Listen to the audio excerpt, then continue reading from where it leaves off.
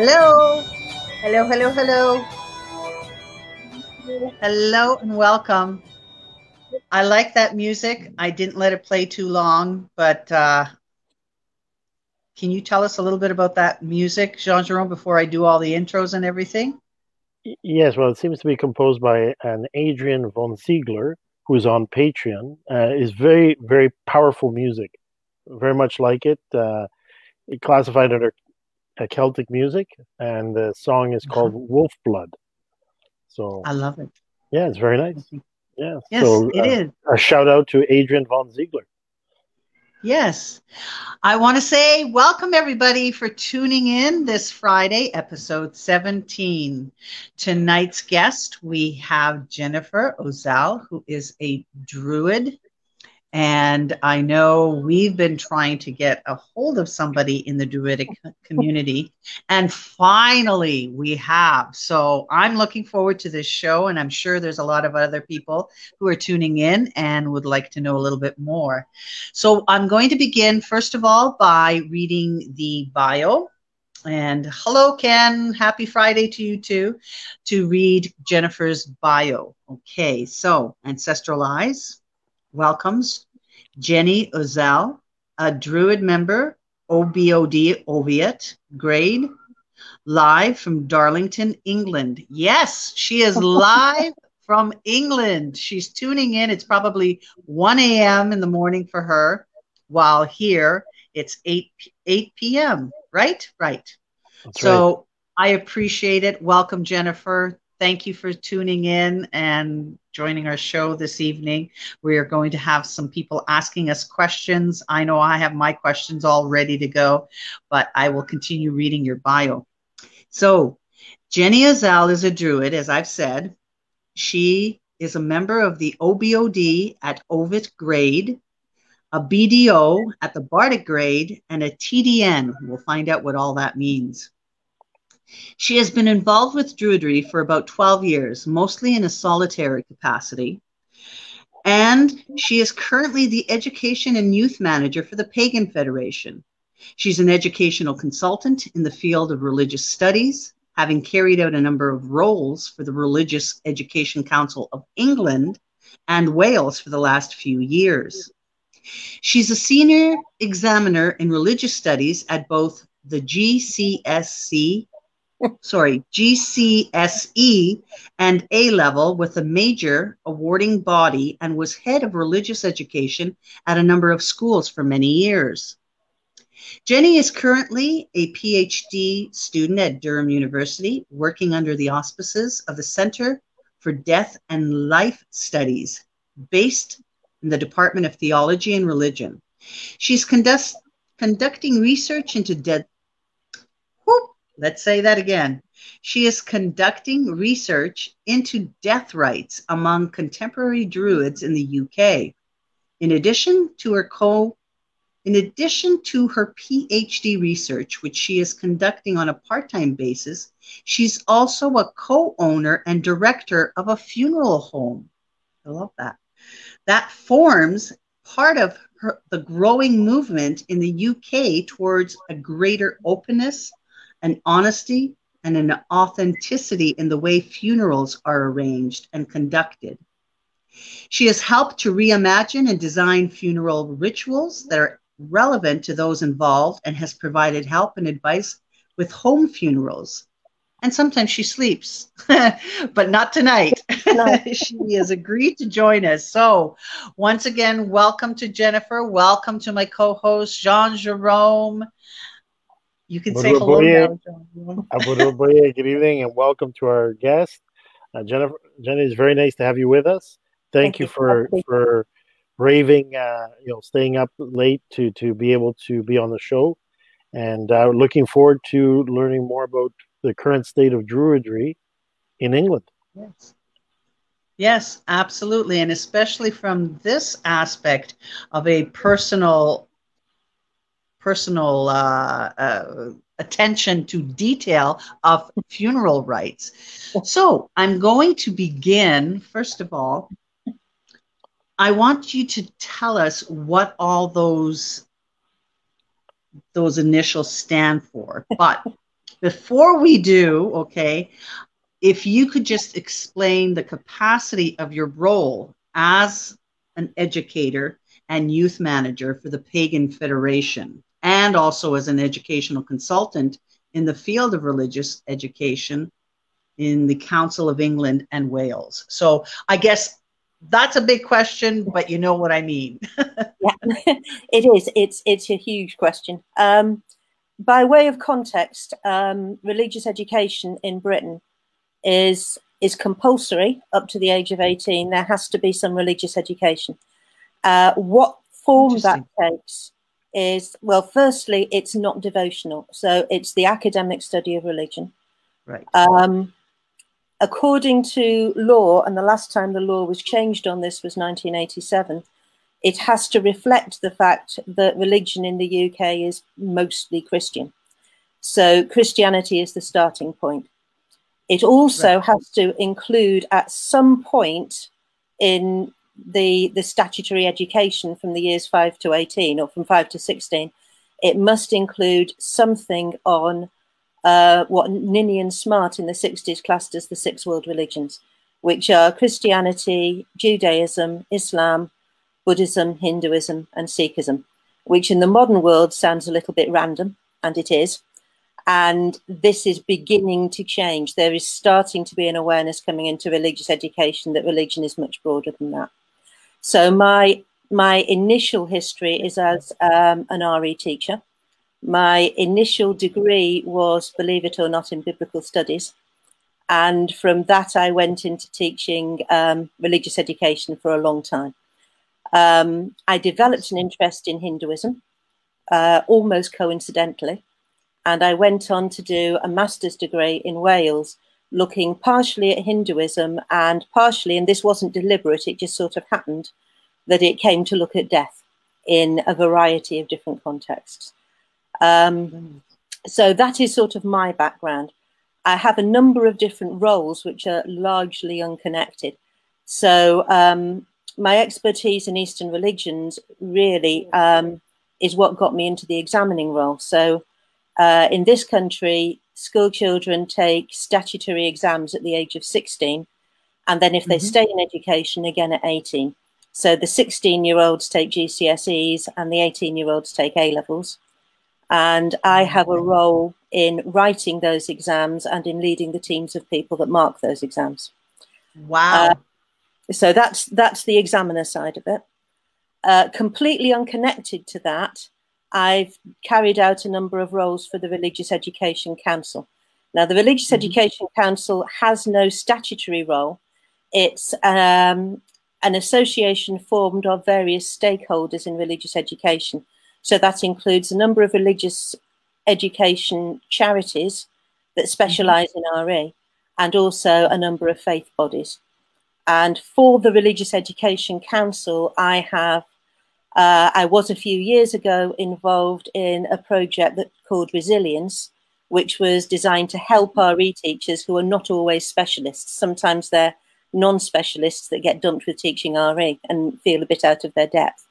And it was designed to help those teachers and specifically to help them teach controversial issues. So that was going into schools to provide support to RE teachers. More recently, I was on their task group that was looking into ways to change and improve RE, and I was sort of their liaison with the exam system on that. And then at the moment, I'm an REQM examiner. The Religious Education Quality Mark is something the REC offers to schools to recognise outstanding quality in religious education, and I'm one of the people that goes into schools to assess that. Wow. My role for the Pagan Federation is completely separate to any of those. But the Pagan Federation, and I can't really tell you much about what this role involves because it hasn't existed for very long. I'm the first incumbent of it. But the idea is that I am sort of a link between the Pagan Federation and the REC. So I'm one of their reps. So when the REC has meetings, I go along to represent the Pagan Federation. I'm also there as a liaison to schools. So if schools do not have to teach paganism, they don't routinely teach paganism.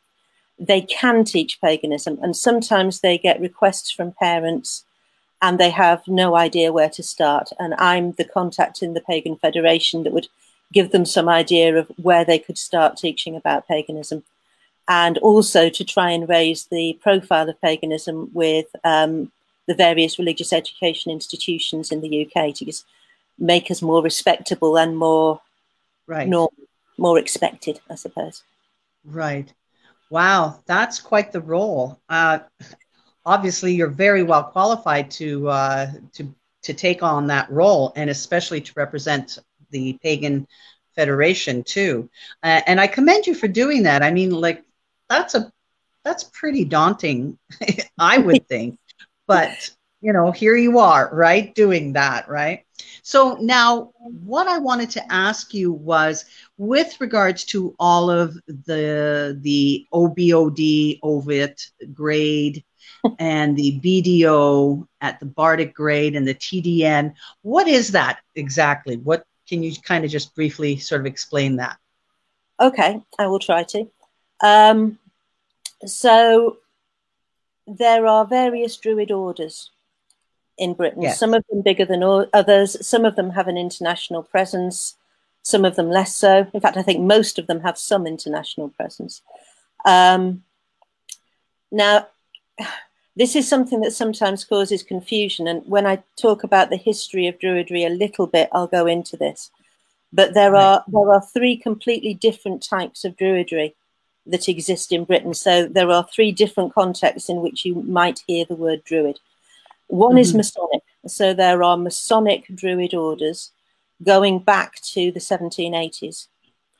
There's only one I'm aware of that's still functional, and they are not at all common, but they do still exist. They have nothing to do with religion. Okay. Second type is what I call cultural Druidry. And cultural Druidry you will find in countries that have a connection with Celtic culture. So particularly in Wales, there is also the Gorsedd in Cornwall, in the Isle of Man. Now, they share a common ancestor with religious Druidry in the form of a guy called Iolo Morgannwg, who was a Welsh stonemason at the end of the 18th century. And he claimed to have discovered some early medieval Welsh manuscripts that contained information about Druidry. Now, almost certainly he wrote them. So whether, you know, basically, depending on how you view him, he was either a forger or he was an inspired genius. My guess would be he was somewhere between the two. But he began the cultural movement, the bardic movement, which in Wales takes the form of the national annual Eisteddfod, which is a competition in bardic arts in the Welsh language. So that would be music, poetry, essaying, that sort of thing. That still exists very much. The Archbishop of Canterbury, or a former Archbishop of Canterbury, was an initiated Druid in that order. Again, it has nothing to do with religion at all. And in fact, the Queen and Prince Philip are, no, I'm sorry, I'm getting it wrong. The Queen and Prince Philip are Druids in that capacity, in the Gorsedd of the Isles of Britain, who are the people who run the Eisteddfod. So they are Druids. You very often see, you know, the Queen is a Druid. It's true, but not in any sort of religious sense. The third group of Druids is the ones that I study, who I call religious Druids, which is a little bit controversial. We might touch on that later. But they are the ones that take inspiration from the Iron Age Druids and have a spiritual component to what they're doing. Amongst those Druids, there are a number of different orders. The biggest one is OBOD, the Order of Bards, Ovates and Druids. And that has a wide international presence. There are many, many members of that across the world. In nature, it is quite psychological. Both the previous chosen chief, Philip Carr-Gomm, and the current chosen chief, as of July, Eimer Burke, are psychotherapists, and they have a background in that.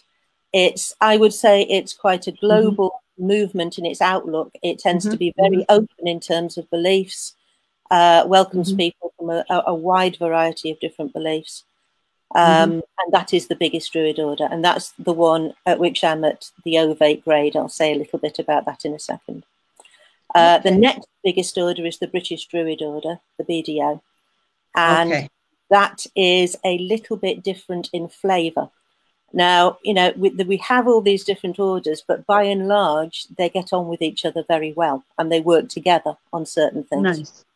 Nice. So it's not that they're competing orders, but they have slightly different flavours. And the British Druid Order sees itself in far more shamanic terms and far more distinctively polytheistic terms than OBOD necessarily does. And in that order, I'm at the Bardic grade. There are many other Druids. The Anglesey Druid Order is very important in Britain. There are other orders. The other order that I'm a member of is the Druid Network, TDN. TDN was set up originally. It's not a teaching order in the way that OBOD or BDO are teaching orders.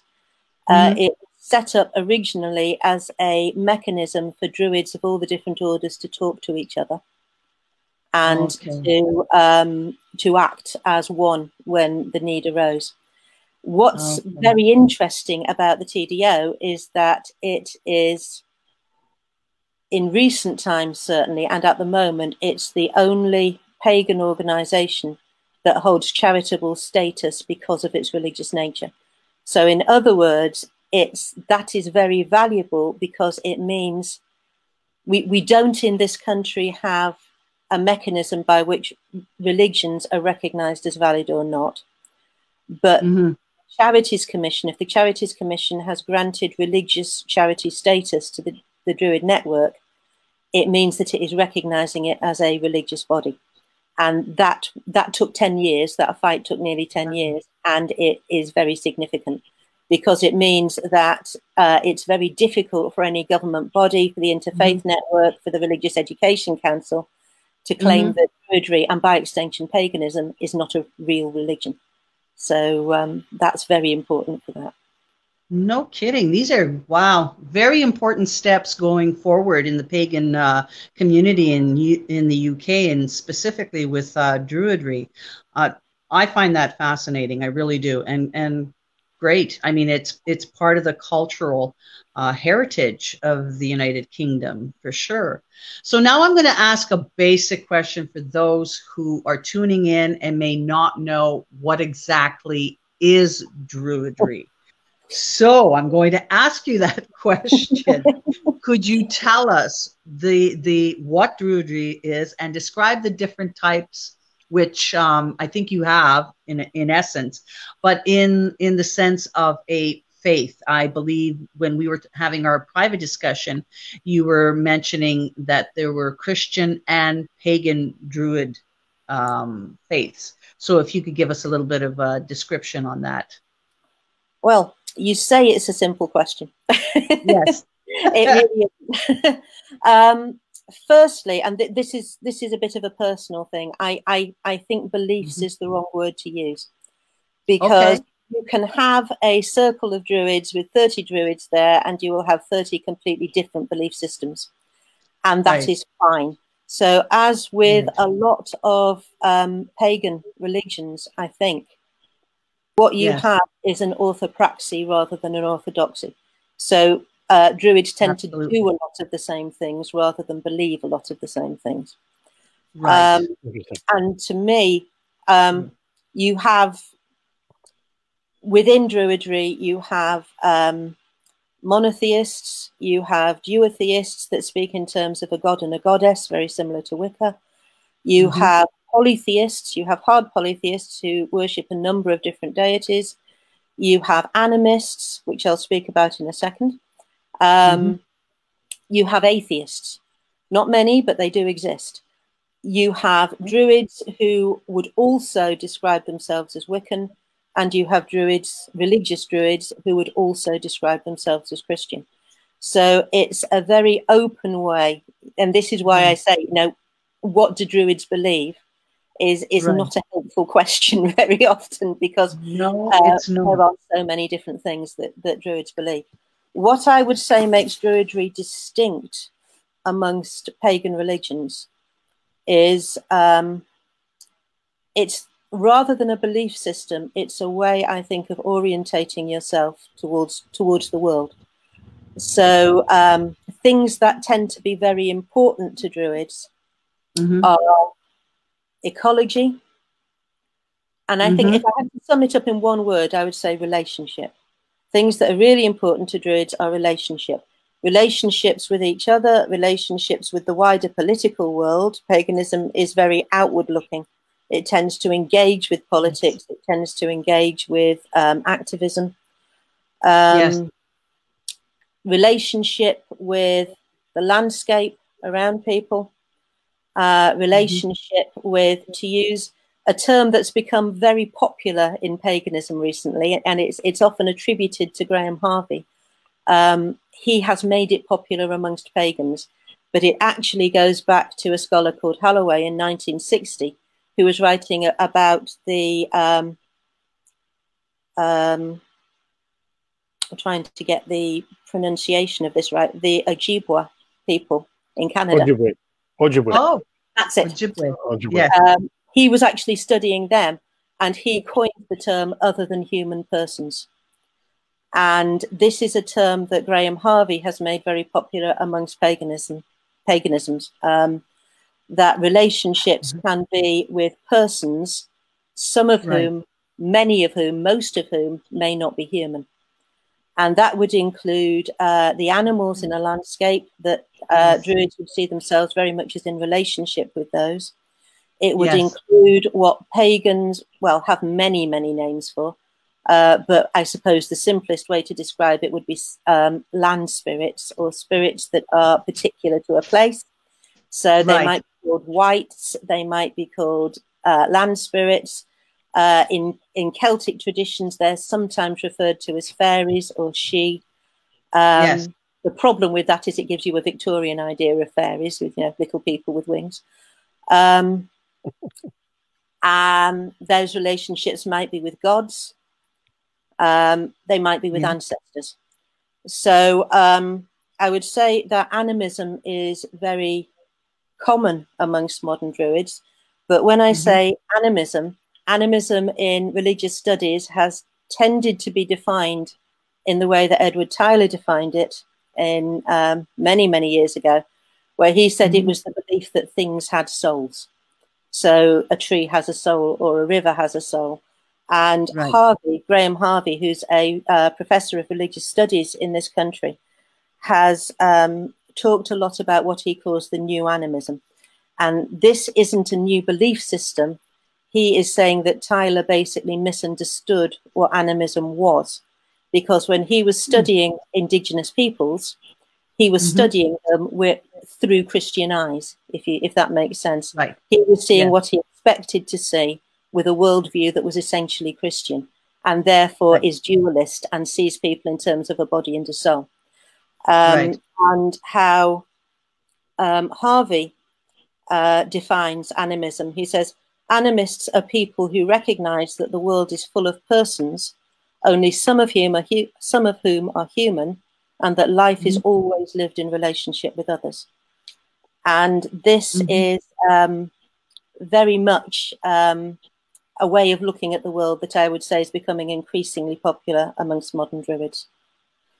I like that definition. Yeah, I do as well. Druidry also tends to have a very good reciprocal relationship with academia. So, as you've seen from that, so a lot of Druids will be aware of the work of Graham Harvey, and will define themselves and the way that they see the world. You know, they'll look at things like that Harvey has written and go, yeah, that's exactly what we mean. So there is a conversation that goes backwards and forwards a lot of the time between Druidry and between academia, which is helpful for me. And also, another thing that makes Druidry distinctive, I think, is its its view of the importance of creative arts, particularly storytelling, music, Yes. poetry, as religious or spiritual acts in their own right. So to be Very creative much so. is to be open to something that Iolo Morganwg talked about a lot and has become an absolutely central word in Druidry, which is Arwen. Arwen is a Welsh word, and it means the closest definition of it is flowing. But it's used in Druidry to refer to inspiration, but not so much flashes of inspiration as being plugged into the world as a source of regeneration and inspiration. And creativity is seen to flow out of this connection to Arwen. And so everything is connected to story. And if I had to sum up Druidry, which is incredibly difficult, I would say that Druidry in Britain today actually is the stories that it tells about itself, which are many and varied. I find that very interesting, and that's true. If I were to look at Druids, I've learned so much already. I mean, besides all the different types, but is the storytelling and the creativity of the storytelling and the singing. Okay, I know when we've had pagan festivals here in Canada and Wiccan festivals, a lot of the bardic Druid types come forward and they sing, they tell their stories, and that's half the fun, is just listening to the stories. I mean, it's fascinating. But anyway, thank you for really kind of defining it and giving that brief history. And because my next question was, what are some of the beliefs? But I think you've already answered that, so I'm just going to go straight on into the other question that we had. And what I wanted to address here is, how does Reconstructionism and neo-paganism play into the modern Druidic movement? Okay, so in terms of Reconstructionism, that really isn't something that is viable with Druidry, because we know so little. We know so very little about the people from whom we take our name. So the word Druid, as I'm sure you know, appears in classical sources. It's first mentioned in a source that dates to about 300 BCE, which no longer exists. So we only have that as it's quoted by somebody writing much later. Right. But most of what we have comes from a period between, say, about 200 BC and about maybe 1500, maybe 200 AD. So approximately that 400-year period. And from that entire period, we have maybe 12 pages worth of material in total that mentions Druids.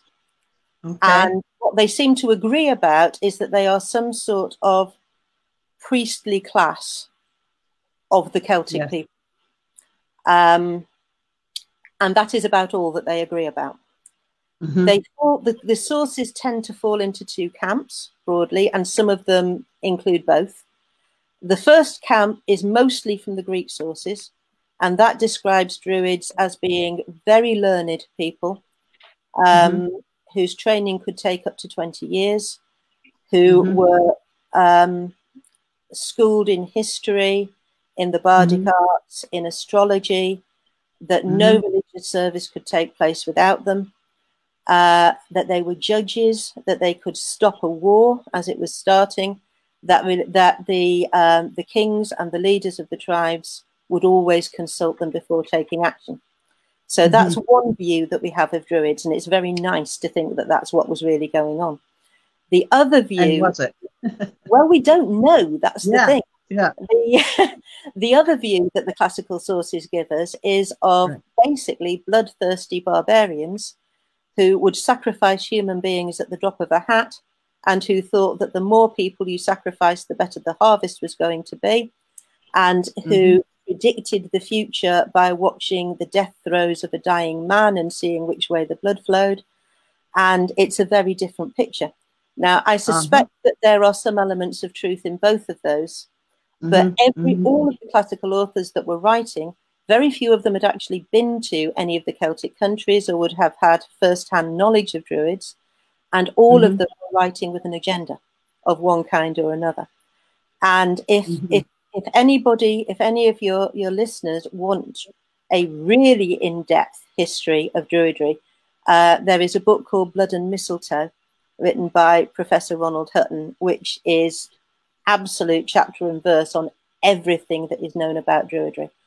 What's it? Sorry, could you repeat the title? I find that fascinating. Blood. The title is Blood and Mistletoe, which are two things that the ancient sources mentioning quite a lot about when they're talking about Druids. Well, the two sources mention mistletoe, I think. And he says in that book, it's possible that we have in those 12 pages a lot of very good information about the Druids. And it's equally possible that there isn't a single correct fact in there. And we have no way of knowing which is which. So we just do not know anything with absolute certainty about the Druids. And we know even less about the religion that they were practicing. There are a few hints that come out of archaeology, but not very much.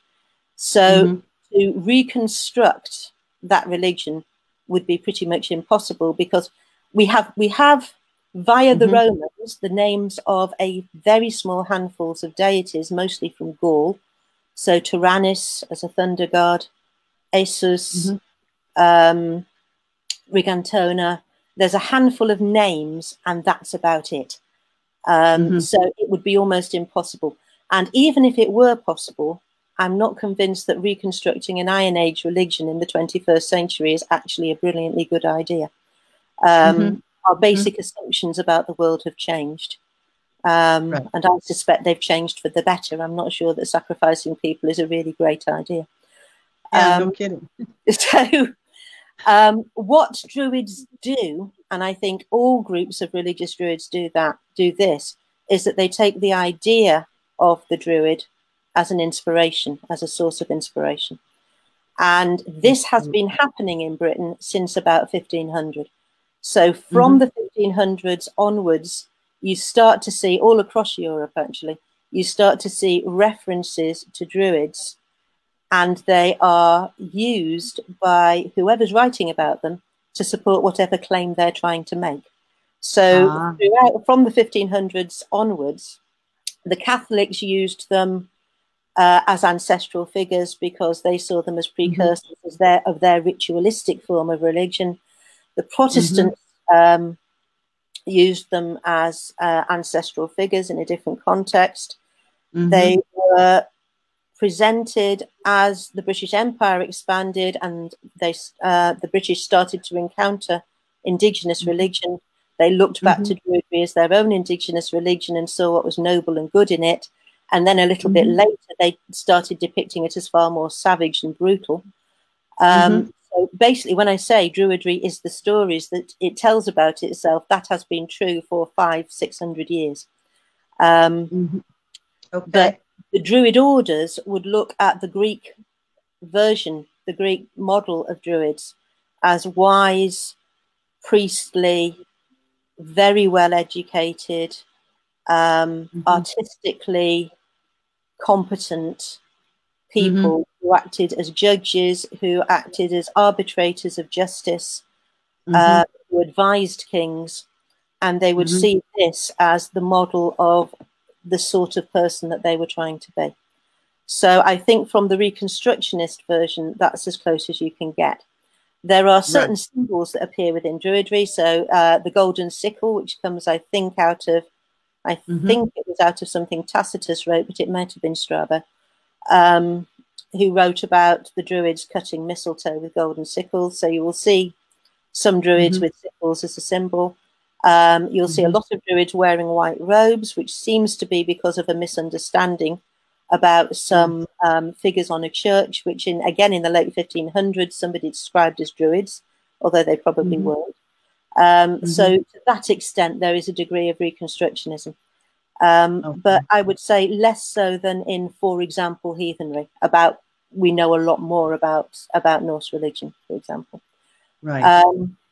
In terms of its place within paganism, yes, it is a neo-pagan movement in that the majority of spiritual druids would describe themselves as pagan, but not all, as I've said.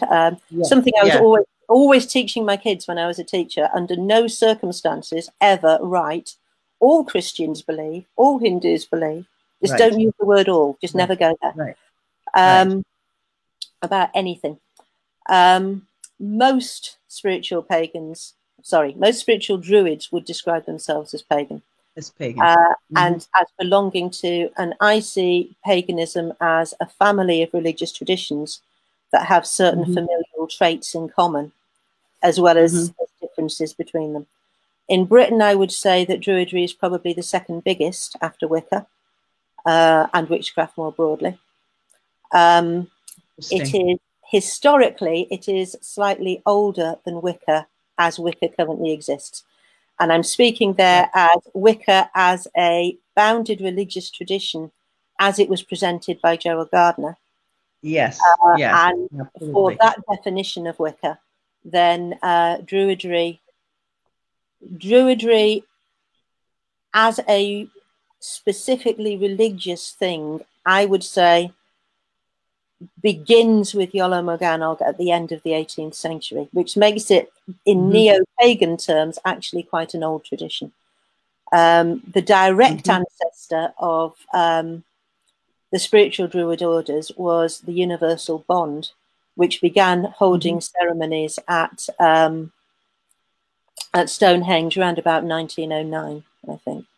Ah, okay. So around 1909, around Stonehenge, and yet many people believe that they were there, as part of Stonehenge. So thank you for clarifying that. Yes. Yeah, that idea that the Druids built Stonehenge goes back to an antiquarian would be a better term, I suppose, called William Stukeley, who in 1740, between 1740 and 1744, he published books on Avebury and Stonehenge. And his opinion was that they had been built by the Druids. Now, we know that that's not true because we know that they are thousands of years earlier than the earliest records we have of Druids. But at the time he was writing, the world was only believed to be 4,000 years old.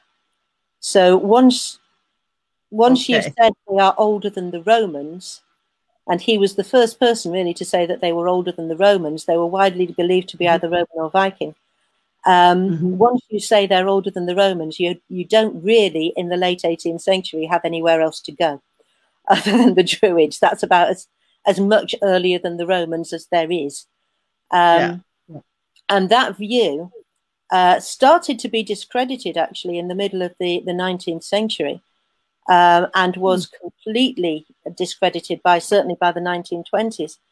But it has remained so integral a part of cultural awareness, almost anything that you come across. If you say Stonehenge, they'll say Druids, which is really interesting. Absolutely. And this is why, in the discussions with the government over access to Stonehenge, the Druid orders have said quite rightly that there may not be any connection between the ancient Druids and Stonehenge, but there has been a connection between modern Druids and Stonehenge for well over 100 years. And so there is a tradition established there. The first people calling themselves Druids that ever met at Stonehenge were a Masonic order, the Ancient Order of Druids, and they were meeting there in the 1850s. So there is a connection there, but there is, sadly, no ancient connection between Druids and Stonehenge. And, some people have suggested, well, maybe they used it, and maybe they did, but there's no hard evidence to support that. There's no proof, right? Yeah.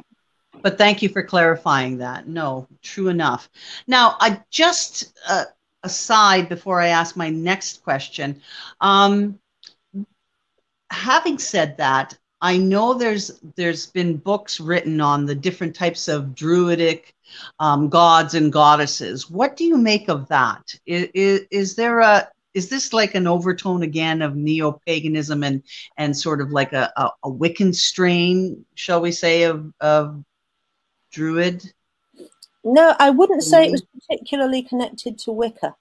What I did find quite interesting, there's a guy called Andy Letcher who wrote his PhD on Bardic tradition in Druidry in 2000. It was published in 2000. And he says in his PhD that the predominant belief system in Druidry is duotheistic. So that would mean that it refers to a god and a goddess in broad terms, which is quite similar to the position of Wicca by and large. Absolutely. Now, I am quite certain that that was true in 2000 when he wrote that. I would suggest that in 2020 it is no longer true. And what I have seen, now there certainly are druids who are duotheists without any shadow of a doubt. But what I think there has been in paganism generally, and certainly in Druidry over the last 10 years or so, is a move towards hard polytheism. So a move towards the belief that different gods exist on their own terms, independent of human belief in them, and that it is possible to form relationships with these gods. So there is a group of Brythonic polytheists, for example, that I know quite a few people in that group who develop relationships with the gods of the Brythonic Celtic tradition, which includes Brittany in Gaul, in what was Gaul, and Cornwall, and the Welsh tradition to some extent. As I said before, we don't know much about what deities the Druids were worshipping. We get hints. We get little hints, and people, as people do, and as people have always been doing, take those hints and work with them, work with their personal experience of working with those deities, and build relationship in those ways. So we have, as I said, some names. And would you say, sorry for interrupting, would you say also taking on mythological... in Druidry in particular, a lot of... You know what I'm trying to say. A lot of the story comes from a set of literature called the Mabinogi. Yes, the Mabinogi is a collection of Welsh medieval stories that was, That's what I was thinking at. translated by Charlotte Guest in the, I think it was the 1880s. And they are difficult, they are problematic because they were probably written down around about the year 1200, maybe a little bit earlier, maybe a little bit later. They are probably written down by monks, Christian monks, and they are definitely medieval literary compositions. So you can tell by the syntax and the language that are used that as they exist now, they are medieval. Yes. There is a great deal of debate, and I am not even qualified to comment on it. It's way out of my league. There is a great deal of debate as to the extent to which, if any, they contain pre-Christian material. And there are characters in them that have magical qualities, magical capability. They assume the existence of a place called Anun or Anuvan, which means the very deep, and which seems to be some sort of otherworld or underworld in which magical beings live. And the first branch, there are 4 branches, which are the main stories that run through it. And the first branch concerns, and my pronunciation here will be awful. So please don't listen to it. Probably a lot better than what I can say. Between Pwyll, who is the Prince of Dyfed in the south of Wales, and Arôn, who is the King of Annwn. And they develop a relationship that is foundational to a lot of other things that happen in the stories. There is a character who is very important throughout the branches called Rhiannon, who is a queen of the underworld, queen of Annwn, who comes out of a mound. Mounds are important. And who marries Pwyll. And therefore you sort of have what in medieval terms would be thought of as a fairy queen who marries a human, and many things happen as a result of that. For a lot of Druids, those characters are the basis for developing relationship with deity. So Rhiannon in particular, a lot of Druids equate her with the Roman goddess Epona, who is a horse goddess. And also with Rigantona, who's mentioned in some Roman altars, who also is a horse goddess, and who appears also, as Rhiannon appears to be associated with the sovereignty of the land. And then there are other key figures, Bran the Blessed, who is a giant, and the conflict between giants representing the forces of nature and culture gods seems to be something that reoccurs in an Indo-European setting all over the place. So there are things there that may give us clues about a pre-Christian belief system, but equally they may not. And this is always the problem. But for a lot of Druids, yes, they are foundational. And those are stories that are very much part of the teaching bodies of the teaching orders. And they're seen as stories from which you can learn a lot, both psychologically and about developing relationships with the other world. Keep going. I'll be right back. Okay, keep going. Okay, absolutely. So it's sort of those myths, and you can see where they draw upon the gods and goddesses from those myths. Now, so this leads into my other question. You had mentioned that Druidry is the second most popular religion, the first being Wicca. Okay, so what I wanted to ask you was, how would you describe the Wiccan movement in affecting modern Druidry, and why is Druidry more acceptable than being called a witch or a Wiccan? Well, I knew this question was coming, and I pondered about this a lot, partially because Wicca is not my area of expertise. No, but just in reference to... And I'm not an initiated Wiccan, and I would not claim to know a great deal about Wicca.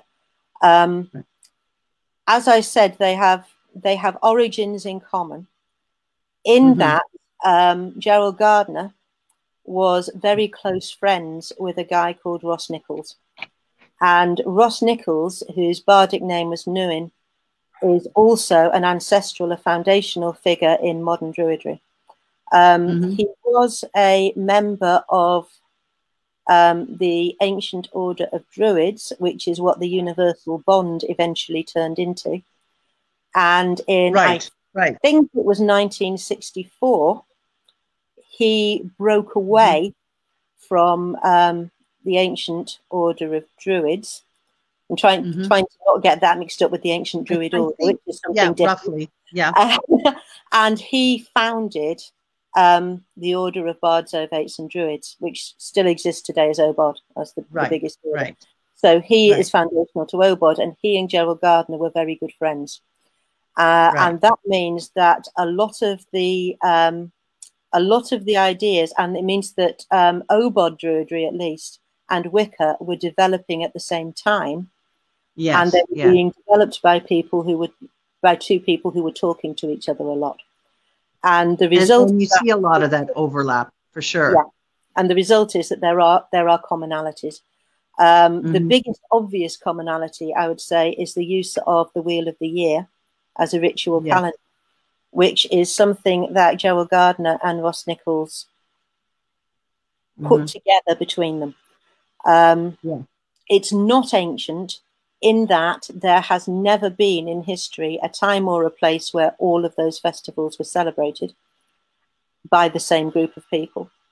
But all of them have ancient roots of some sort or another. So what they basically did was to put them together into a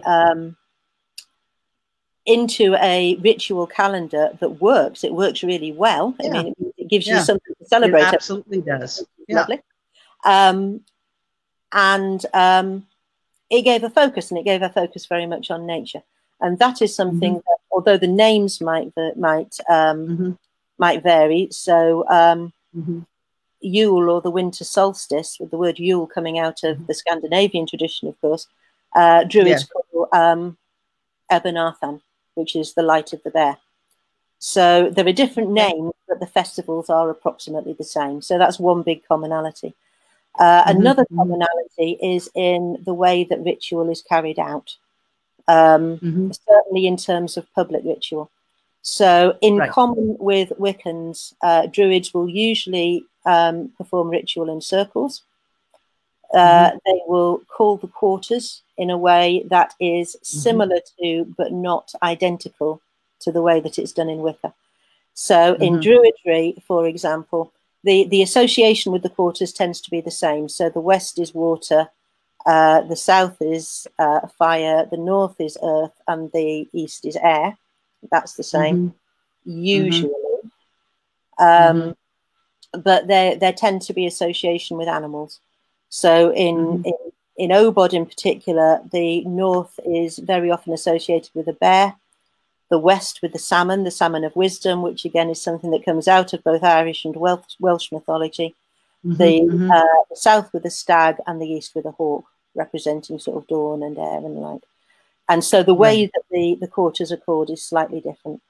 Another specific difference, which again has its roots that goes back to Iolo Morgannog, is that peace is given to the quarters specifically.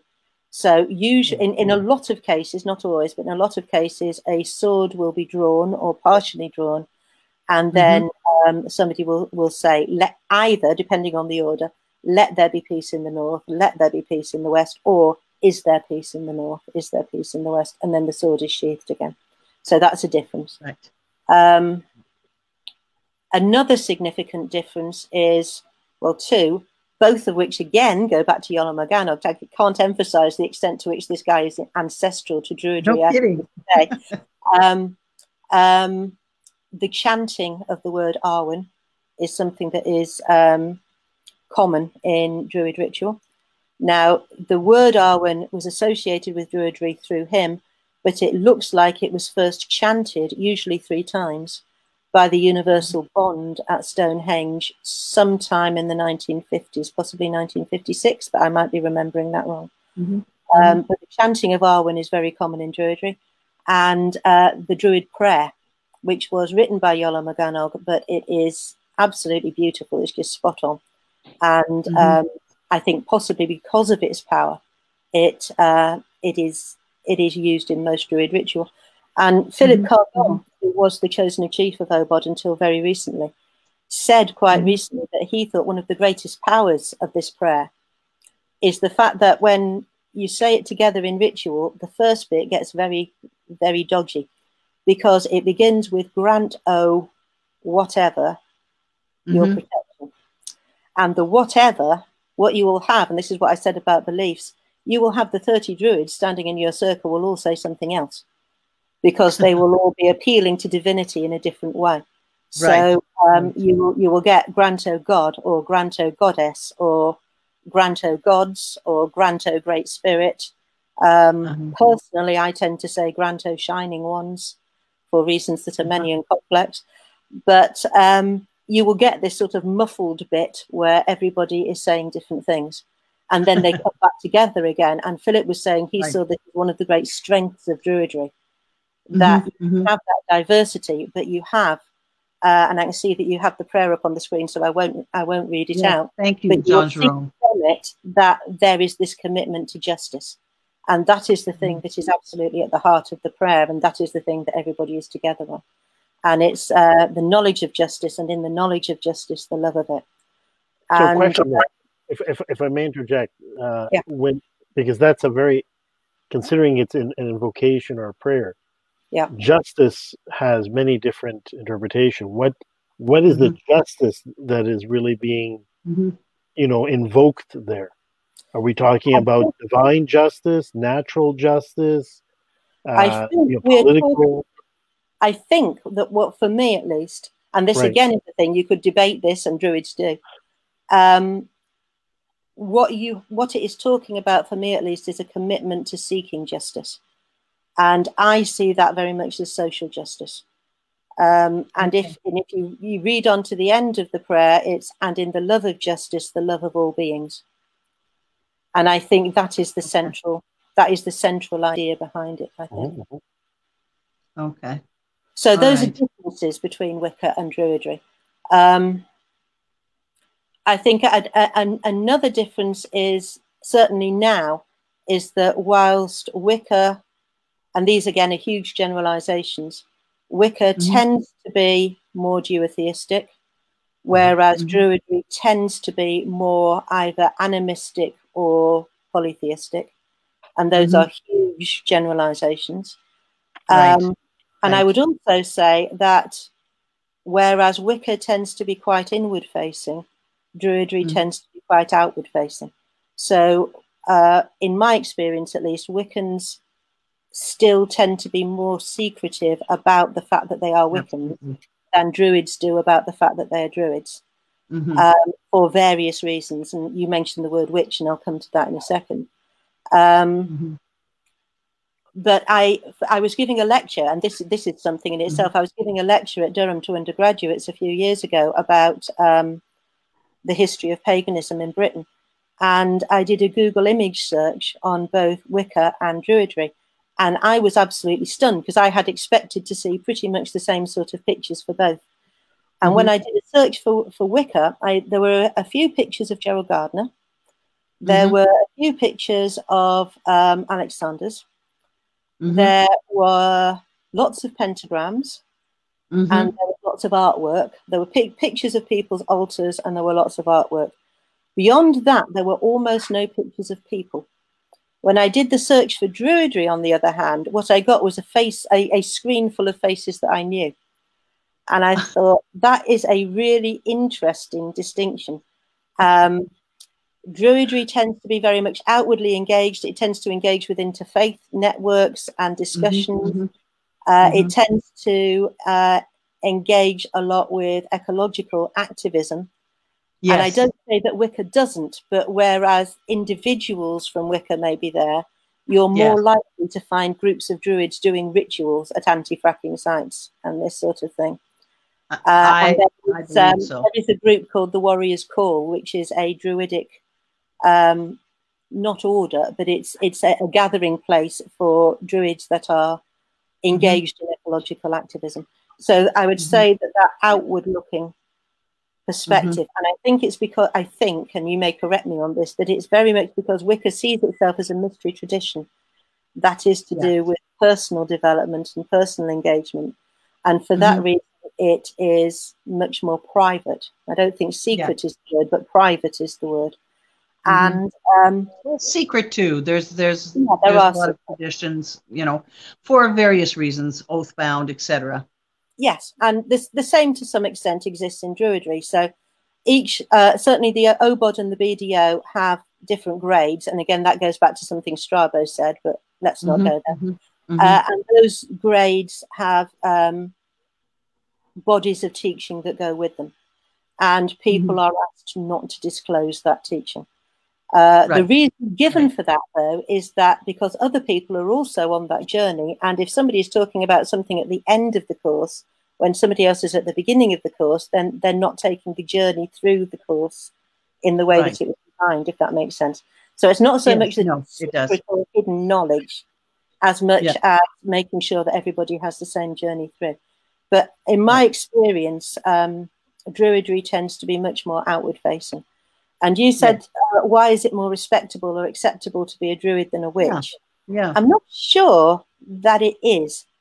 I will say that there are still connotations that hang around the word witch that have been unfortunate in the impact that they've had on people that have chosen to take that title. So, and that goes back, obviously, to the images from medieval times of the witch trials. where witchcraft was being associated with Satanism, or it was associated with being specifically anti-Christian. And that sort of, that feeling around the word has stayed in a way that most people have negative associations with the word witch, which is a scary, which is unfortunate. Which is extremely unfortunate.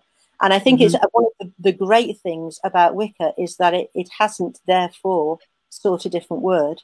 It has embraced the word witch and tried to change the image of it rather than just say, well, let's call ourselves something else then.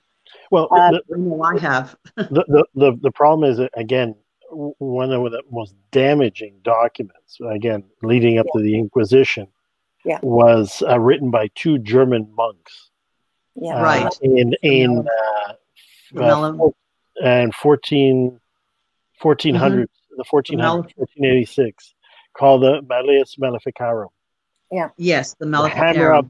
The hammer of witches, right? And that, like many things from the Catholic and Church, did an enormous amount of harm, damage, and it led to a lot of bloodshed and a lot of injustice. That's why I asked you about the word justice, because talk about justice, have to be important to know what is the source. Where do they find the authoritative source of that justice? Because that was, definitely a misuse of justice, or because they were sent as the indiscriminate persecutors and of people that practice any, and especially women. Exactly. This was the thing, the Malleus Maleficarum. Yes. Hammer of the witches. This is probably Maleficarum. Yeah, this is probably the single most visible document that led to the malefication of the name witch. Indeed, it was. I actually read the Malleus a couple of years ago. It's an interesting book to read. Interesting. And what it also does, which hasn't done modern witches any good, and again, Ronald Hutton has written a great deal about this. It once or twice it associated witchcraft with the goddess Diana. And which is interesting, since our last guest. And from that came the idea that Joa Gardner was running with, which is probably not true, that the witches that were persecuted in the Middle Ages were following a pre-Christian religion. But the idea was planted, and therefore this idea running into modern times that witchcraft is associated with these bad things, it's just generally not helpful. No, it's not. But in Druidry, certainly in Britain, the public image of Druidry tends to be, people think of men with long beards in white robes, which is also not terribly helpful if you happen to be me. But it tends to be associated with quite nice, harmless eccentrics. So that tends to be the view that the great British public has of Druids. They're a bit weird and they're strange and they wear funny clothes and they say strange things, but by and large they're nice people and they're not harmful. And this is how as on the rare occasions when they come out in public culture, which tends to be around the summer solstice, where Stonehenge is all over the TV, but occasionally in murder mysteries. So there's a very popular murder mystery program over here called The Midsummer Murders, about a detective in Oxfordshire who just lives in a place that's got a worse death rate than, I don't know, downtown New York. And there is an episode there where Druids feature. And they turn out that at one point it looks like they're going to be the bad guys, but they're not. And they're these lovely middle class people with an interest in antiquities that are terribly nice and terribly harmless. And we all get to have a bit of a laugh at them. And that tends to be how Druids are perceived, I think, by British at least. I just want to interject with two comments, actually three comments, two from Dr. Salvato, Dr. Gianmichael Salvato. First one, he said to you, Jenny, that you're spot on, and that's why it becomes so difficult to disentangle the mythos created by non-Druid neo-pagans and those who devote their study and practice to a sincere practice. Thank you, Jennifer. And his more recent comment, yes, and the Malleus Maleficarum single-handedly misrepresented and conflates the practice of the craft and other occult sciences with the old religion. This led to Leland's misunderstanding and misinterpretation, upon which Murray and Gardner built a house of cards. Absolutely, yeah, I would agree with that. And a question from Ken Allen: what is your opinion on the works of Joshua Free? Well, I'm going to be absolutely honest here and say I have not come across them. So if he can provide more information on that, I will go and find out what my opinion is. Ken, if you can provide some background on that, and then we'll go from there.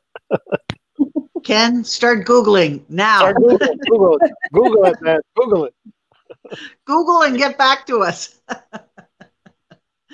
Okay, thank you so much, Jennifer, answering that question. You handled that question perfectly, and I totally agree.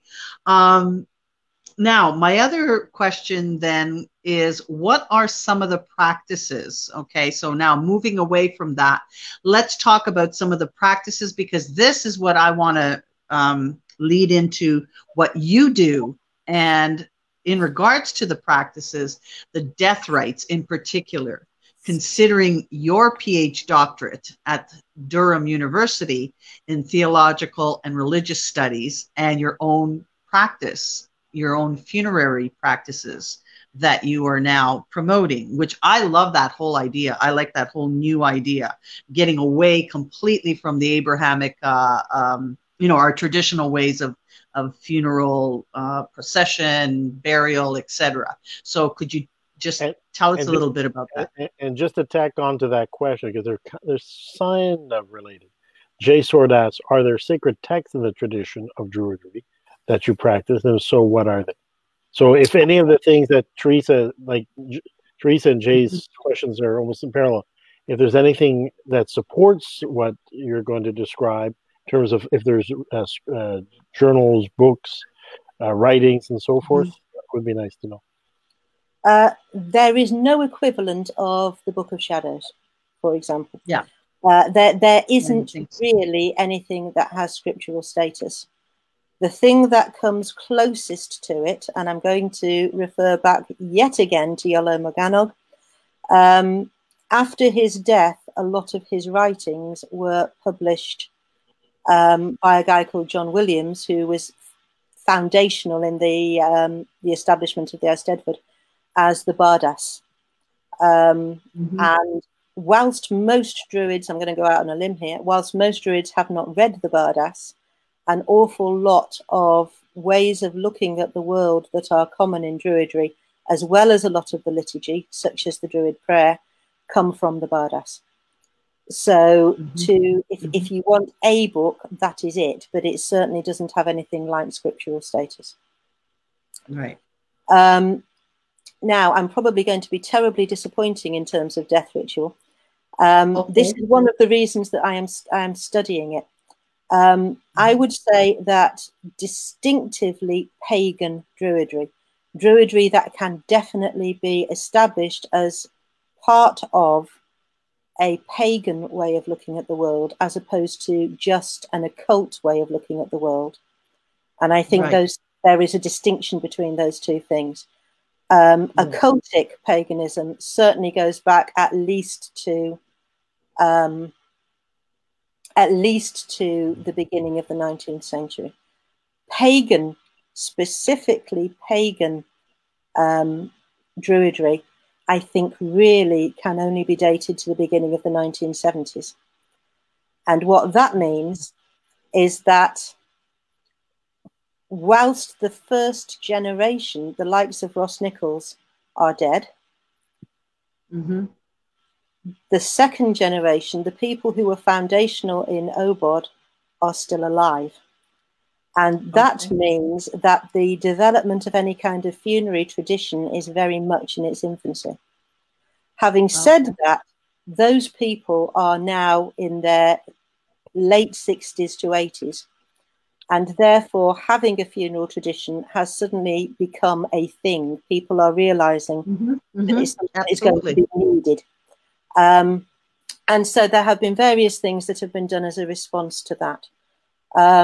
I've got some bullet points down for this because I've got quite a few things to say here, I think.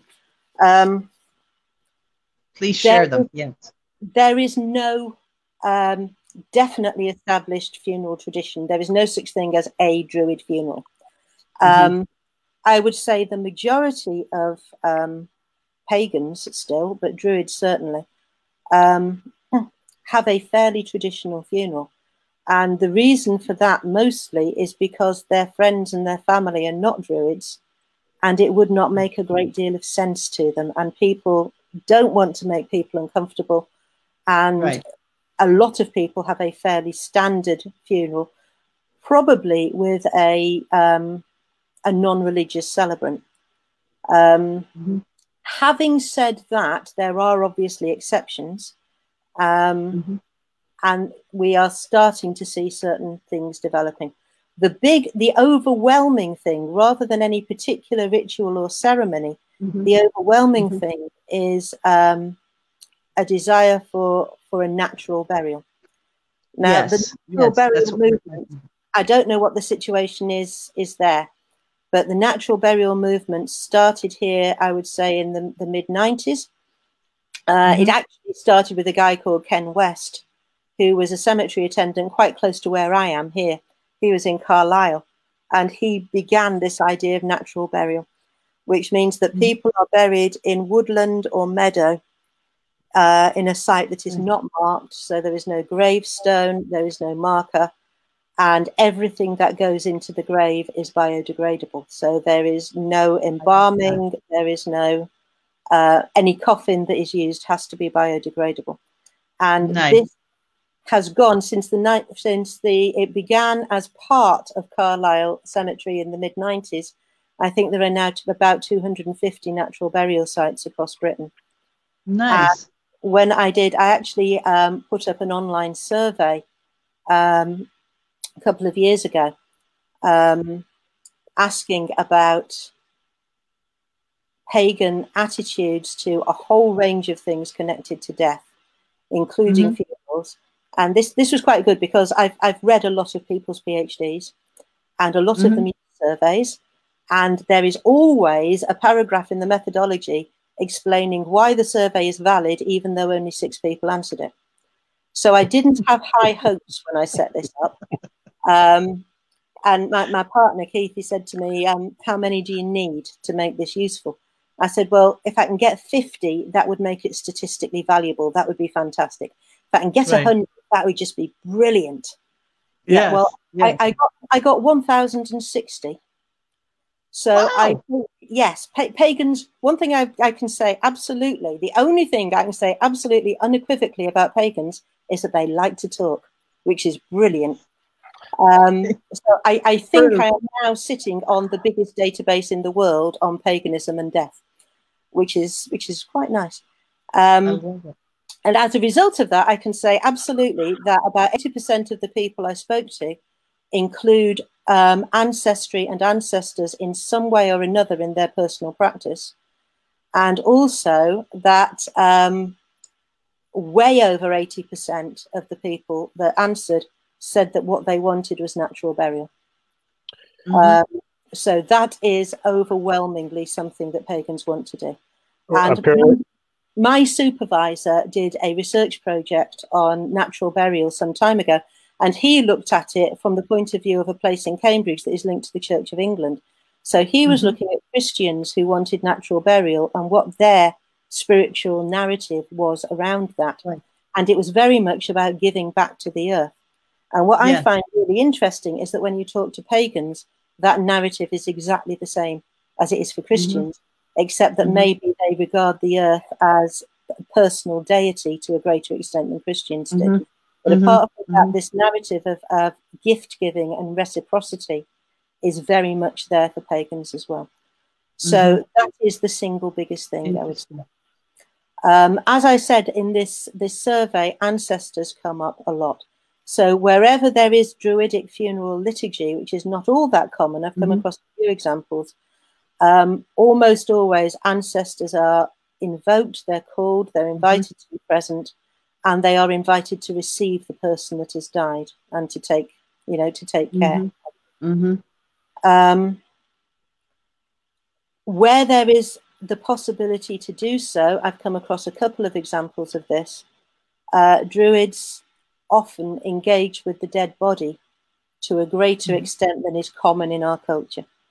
So where it is possible to do this, and this is also part of a progressive funeral movement within Britain, which is a whole different area of my life, they will actually be present with the body at some stage in the ritual process. They will anoint it, they will speak to it, they will talk to different parts of the body and thank them for what they've done.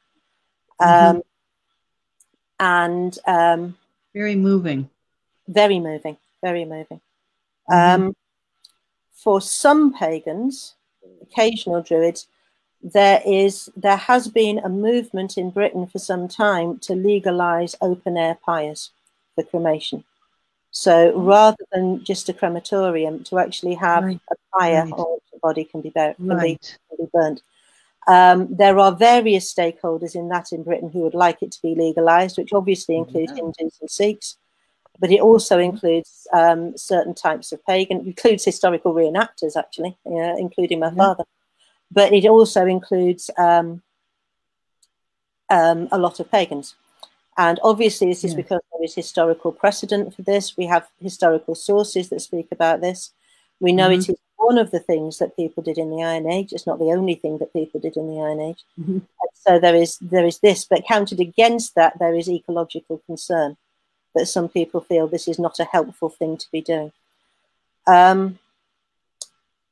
The open air funeral, the open air cremation, the state we are with that at the moment is that it is technically legal but functionally illegal, because when the battle was won to make it legal, so many provisos were put around it that it is pretty much impossible to do it legally. So we'll see where that goes in the future. Another area that has been of great interest to me in particular, and which has become actually quite central to my PhD, to the extent that 1.5 chapters out of 5 of the bulk chapters are about it, is long barrows. Now, one of the things that I know pagans do, not strictly legally, but they do it, is that cremated remains from people that are cremated are very often put in and around ancient monuments. So like the long barrows like West Kennet, or where people can get away with it, Stonehenge, but it'd be virtually impossible.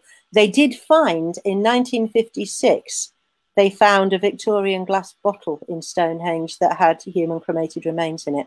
So it's possible that one of the Universal Bond managed to get their cremated remains there. But this is something, again, that that Druids will do very often if they can. And Graham Harvey sent me a picture that he'd taken of a kist, which is sort of a lined grave. And this one probably dated from the Bronze Age. And in this, there was a little pile of cremated remains. So somebody had come across this kist and had actually put a human cremated remains in it. So there is this desire to be close to ancient sites and sites that are seen as being connected to the ancestors. And as an extension of that, in, I think, 2014, a guy called, and the name's gone, it'll come back, in a place called All Cannings in Wessex, in Wiltshire.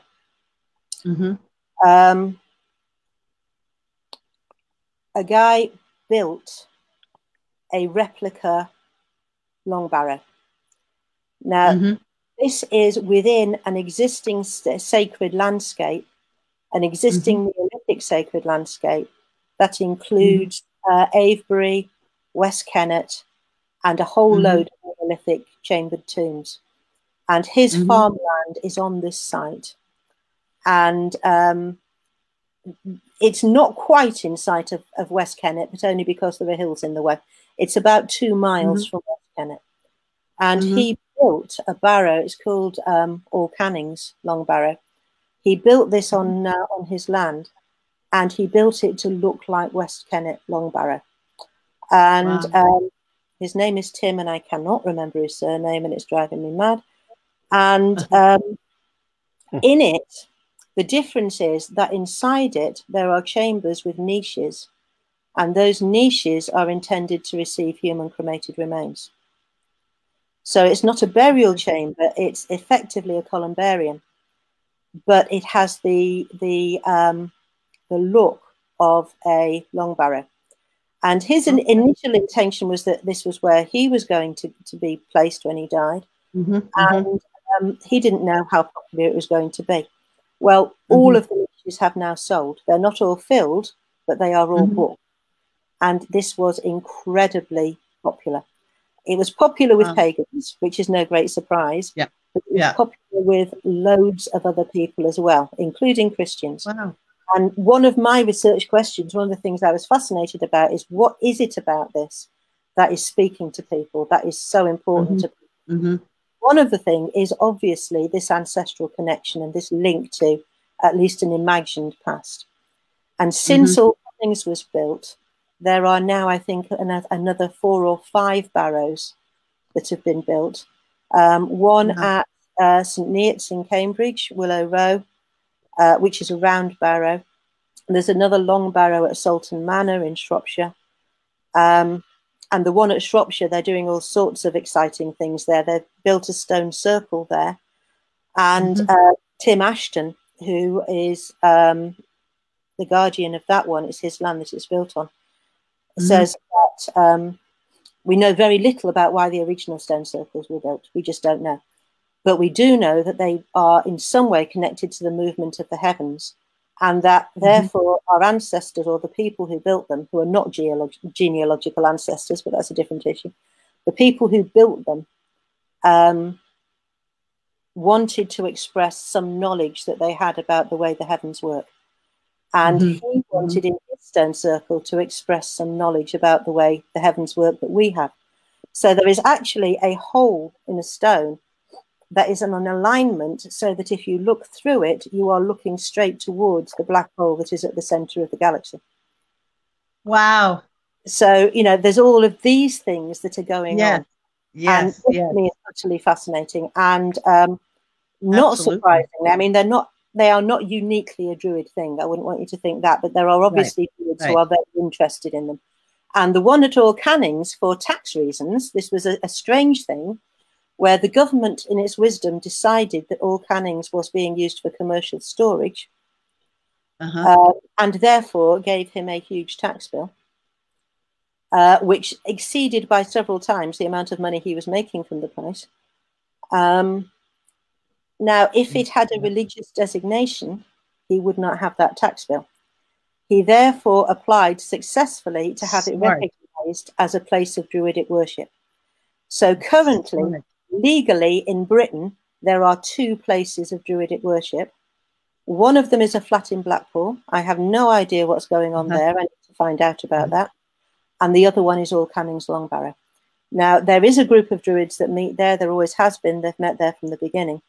But the site itself is not religious, in that there are people of all religions and none who are using the chamber. But the place is designated as a site of Druidic worship because it has to have a religious designation. And again, going back to what we were saying earlier about, regardless of the historical disconnect between Druids and stone circles and barrows, in the public imagination, they are intrinsically linked. And so this place to be recognised as a place of Druidic worship just seemed the natural thing to do. That makes sense. So all of these things are going on with Death Ritual. OBOD runs a training course for funeral celebrants, and I have recently spoken to the lady that runs that, and said, amongst other things, amongst other questions that I asked her was, what is different? Why would somebody do this? Because this is to prepare people to take any kind of funeral, not just a Druid's funeral. Why would somebody take this course rather than any of the other civil celebrant training courses that are available? And one of the things that we talked about that I found very interesting was that civil celebrants, broadly speaking, are concerned with the living. They're concerned with giving the best possible service for the people who are left behind. Whereas and this is really interesting because I share, as a funeral director, as somebody who physically takes care of the dead, I totally am in agreement with her about this. That yes, we are in service to the bereaved, we're in service to the people left behind, but to the same extent or to an equal extent, we're in the service of the dead themselves. Absolutely. And this was something that seemed to be different in the way that the OBOD course was looking at things.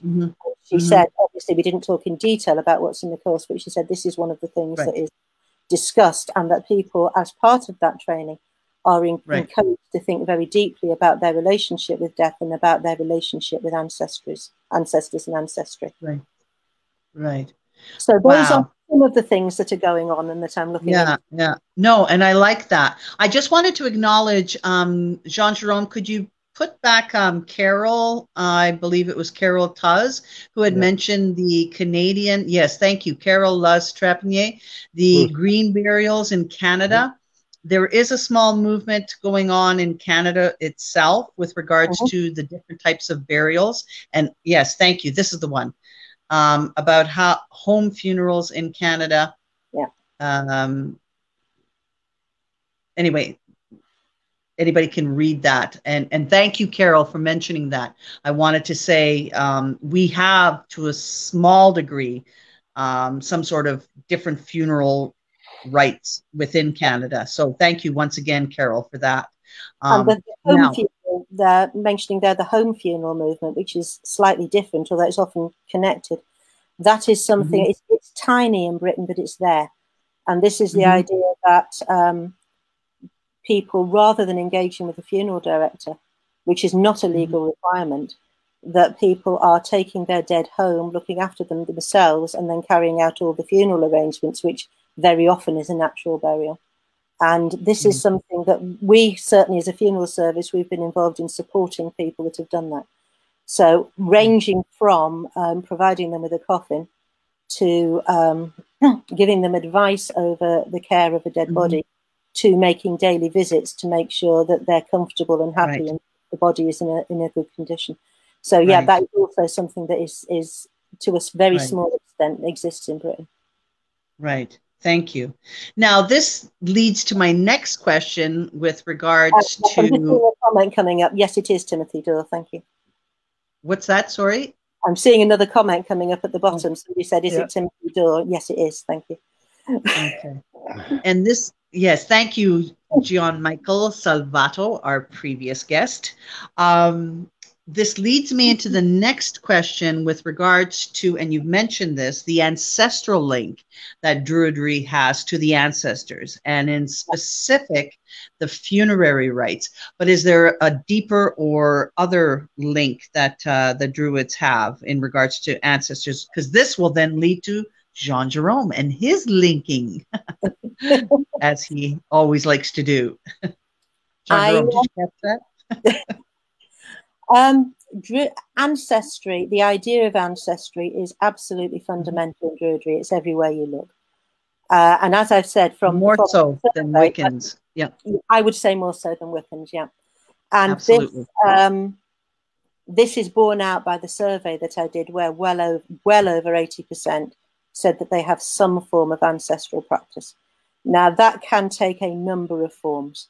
There are a number of guided meditations that I've come across that involve engaging with or meeting ancestors. There is obviously, because there is this connection back to the Iron Age, when modern Druids, and I think there's, to some extent, this is problematic, that when modern Druids think of their ancestors, they tend to think of pagan ancestors, which is fine. but it means that they are missing out the 1,500 to 2,000 years in between, who are also their ancestors. And this is an area that my personal feeling is that Druidry needs to find a way to engage with this. It is a fact that the majority of my ancestors, and certainly all of them that I can have any meaningful knowledge of, were at least nominally Christian. And this is something that I feel Druidry needs to find a constructive way to engage with.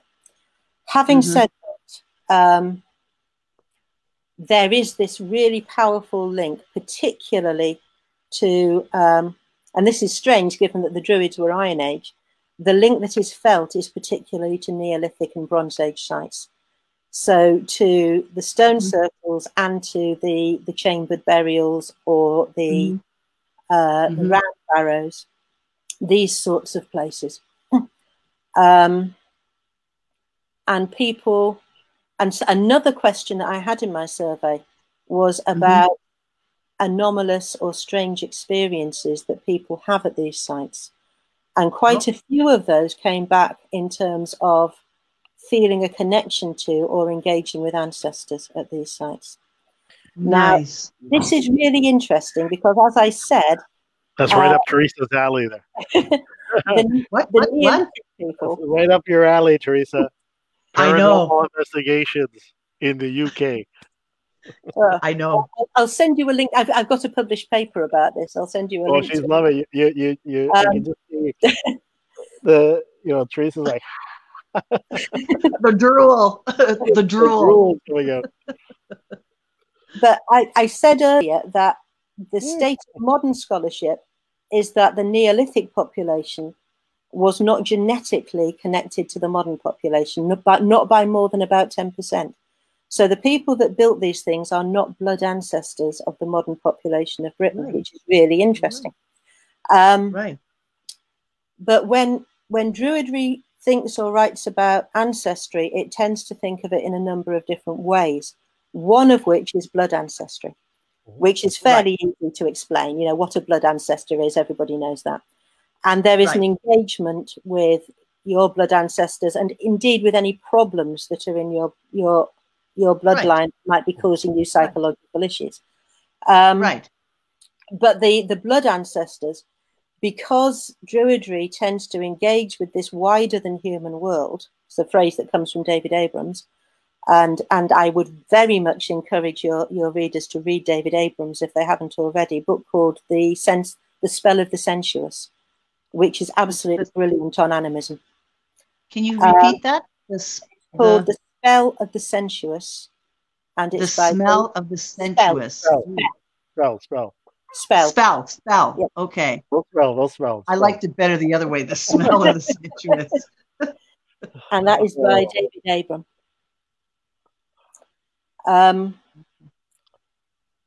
Because of this engagement with the wider than human world, and the reason I mention that book is because the phrase wider than human world comes from that book. Blood ancestors doesn't necessarily only refer to human blood ancestors.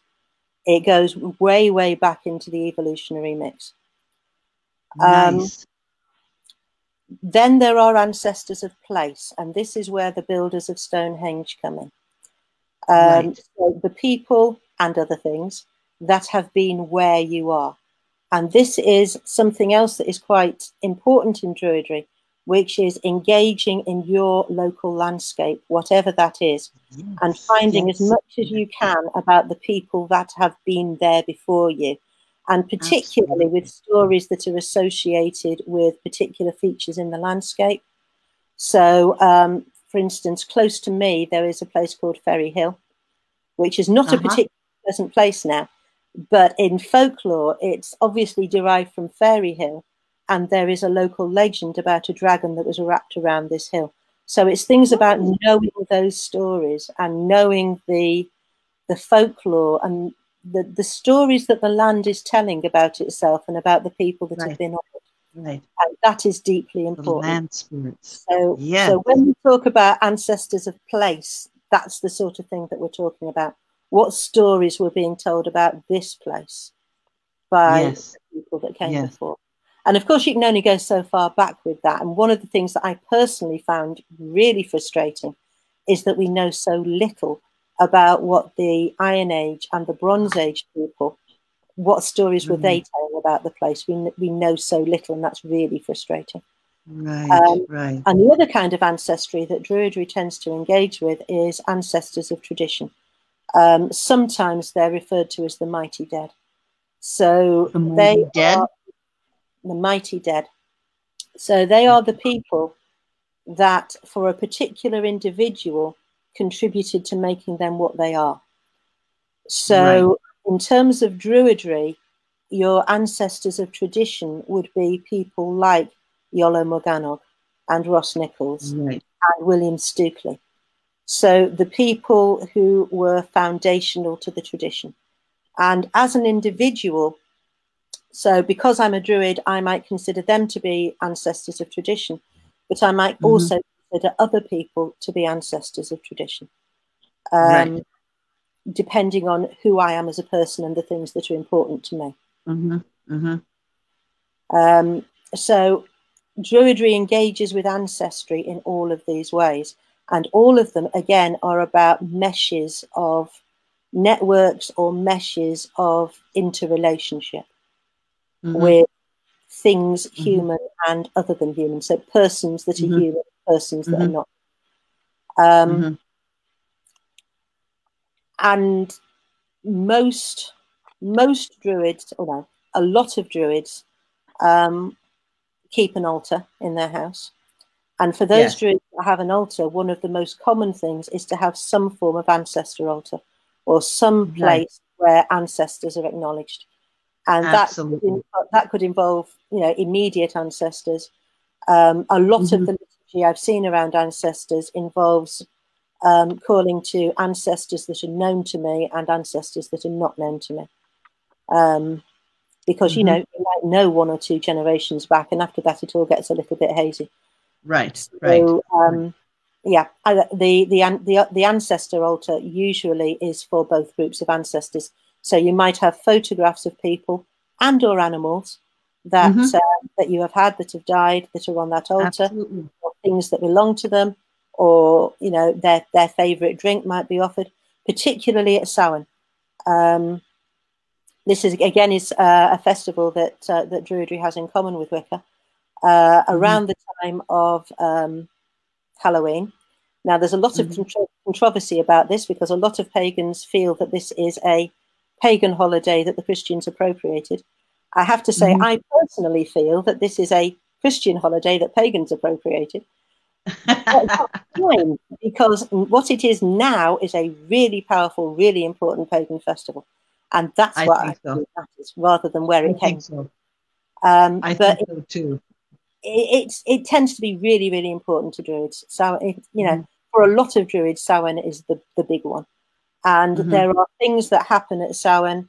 There is a lot of performative ritual that involves passing through gateways and meeting with ancestors or inviting ancestors. A lot of Druids have something called a silent feast, where a meal is eaten in reverse. So you start with the dessert and you work forwards. And you don't speak. You ring a bell at the beginning and at the end, and between those two bells, you don't speak. And there is a space laid for the ancestors. So it is a communing. It's a sharing of food with the dead, and an asking of their blessing and their guidance and their support. And very often ancestors as well are, and I think this is also slightly different to most Wiccan ritual. When the quarters are called, very often ancestors are invited to be present as well. Yes. Nice. So I get the sense that Druidry is more, I would say, more ancestral and more shamanic. Not casting any aspersions aside on Wicca or anything like that, but I really get that there's more of a shamanic practice with Druidry as opposed to anything else. Would you say the same thing? It depends on the Druid. It depends on the druid, yes. And I think that's the same with Wiccans as well, or other witches too, right? It really does depend. It does depend. You know, you can't say absolutely about anything. There is a lot of shamanic practice within Druidry. Yes, that's what I was getting at. It is more prevalent in the British Druid Order, or it is more overt in the British Druid Order than it is in Obod. Having said that, there are a lot of people, myself included, who are members of both orders. So it's not a clear-cut division. Yeah, you know, these druids do it and these druids don't. But the foundational ethos or philosophy of the BDO is shamanic in a way that Obod isn't. But you will find shamanic practitioners within Obod as well, of course you will. Now, the chief, the Archdruid of the British Druid Order is a guy called Philip Shallcrass, and he is very much a shamanic practitioner. And he also has the name of Grey Wolf, which goes back to an experience that he had in a sweat lodge, where he had an experience with a wolf. That has been absolutely foundational to his practice and continues to be so. And he speaks of Druidry very much as the indigenous shamanic religion of the British Isles, in the same way that there are indigenous shamanic religions in other places. And he says that what his Druidry is trying to do is to fill in the gaps that are lost in that religion because we don't have an unbroken tradition.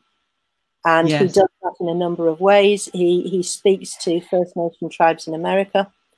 In terms of sharing ideas and practices. He is very much of the opinion, and I have to say archaeologically I'm inclined to agree with him, that there were sweat lodges in ancient Britain. Interesting. Particularly in Orkney. I have seen something in Orkney that I can't interpret any other way. What happened in them, of course, is completely open to debate. We have no evidence there at all. But I agree with him that there were sweat lodges in ancient Britain in the Neolithic. And so his form of Druidry is very much based around shamanism and indigeneity and about developing relationships with the spirits and the gods that were here. And again, BDO, just like Obod, uses the Mabinogi a lot in terms of doing that and using that as metaphor for shamanic religion. So, interesting. It's interesting because the Slavic people also have the banya, which is basically it's a sweat lodge. And again, it's ritualistic, it's cathartic, etc. And that's something that people often forget and think that, you know, sweat lodges are just native North American. There are other cultures that do this, and that's interesting that you brought that up with regards to a form of Druidry that does much the same thing. So that's good. I like that. I like somebody who actually is taking the time to research a little bit more and taking it back to, like you say, the place, the land. Right. And that's what makes it more shamanic. I you know, I've learned a lot. I really have from what you've just told us. And I have a different respect for Druidry altogether than, you know, not that I didn't have respect for Druidry before, but you know what I mean? It's deeper. It's deeper. In that sense. So I thank you for that. Now I'm going to hand over the show to my co-host, Jean-Jerome, who's gotten lost in all the pictures. And you're showing, this is like a sweat lodge, right, Jean-Jerome? I'm not quite sure. It looks a little bit like it, but just showing different pictures of Grey Wolf, of this gentleman that Jennifer has pointed out. And definitely you can see, like, as Jenny's saying, a lot of this gentleman's motifs and all that in terms of his practice seem very, very shamanic, very, very indigenous. Absolutely. Okay, Jean-Jerome, you take over now. Your turn. So in the interest of time, because we only have about 15 minutes left, I'm just going to, unfortunately, I'm just going to touch just 3 quick questions and related questions. One is divination. So within the Druid, especially the ritual or the religious sort of arm or group of Druids, what is their chief form of divination? And is divination even, something which, as you say, there's no absolutes, but is it something like for instance, is the practice of casting Ogham part of Druidry, or is that just something that has, sort of on the peripheral? Are there other forms of divination? Okay, I will try and be as brief as I can, because I could talk for an hour about that. Yes, there is divination. It's not central to the extent that it's something you are expected to do, or that people are expected to do. It is covered in the teaching of both the BDO and OBOD. And there are various different methods that people use. So, for example, within OBOD, there are 2 oracle card packs, the animal and the plant oracle cards that have been written by Philip and Stephanie Cargon, which are brilliant. They're really good. So tarot and oracle cards are used by Druids. Yes, the Ogham is used. That's something that I'm sort of working on quite a lot at the moment. Again, the actual connection back to the Irish sources and pagan Irish sources is tenuous, but it's a thing that people build relationship and connections with. My feeling is that it was originally used as a mnemonic for bards that were memorizing loads and loads of stories. I think the associations around Ogham were used mainly for that. But yeah, short answer, yes, it's used, and there are many, many methods, and Ogham is certainly one of them. Yeah. Okay. And so the other question, so just a comment, again, the very interesting, because I mean, the purpose of the show is really to examine the ancestral practice and the revival, in many cases, of the ancestral practice in different cultures, parts of the world, in terms of how it impacts daily lives, not just as a study of mythology or story or just a collection of stories, but we're talking about living stories, much like in Ifa. Ifa's corpus was transmitted orally for centuries, millennia almost. And it was kept alive by oral traditions through poetry. So they had their own bardic, if you will, story through song and through poems. Essay, what they call essay Ifa. They kept the tradition alive for that period of time. One would say probably almost unbroken for at least several hundred years. We're looking about almost a millennium, unbroken.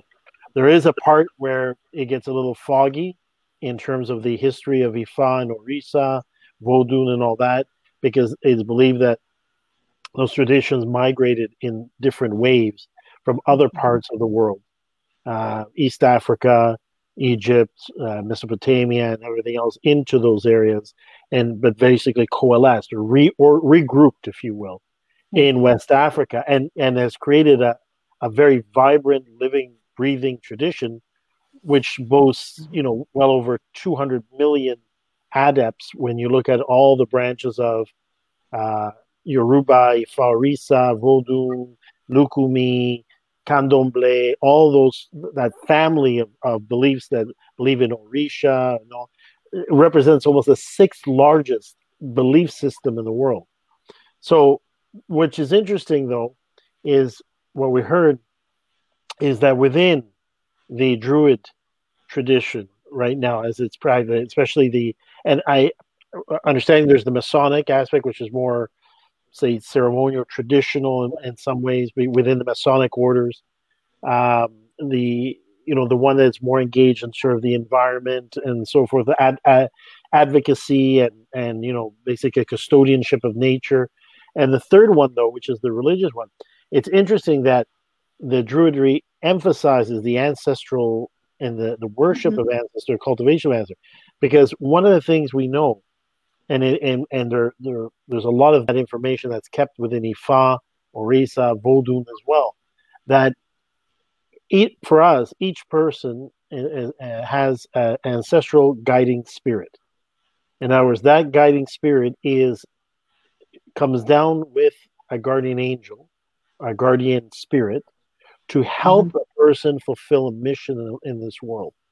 And it's quite often that believers or practitioners within many indigenous belief systems, and we saw even from our show, even the Tuvan shamans, in Sangoma in South Africa.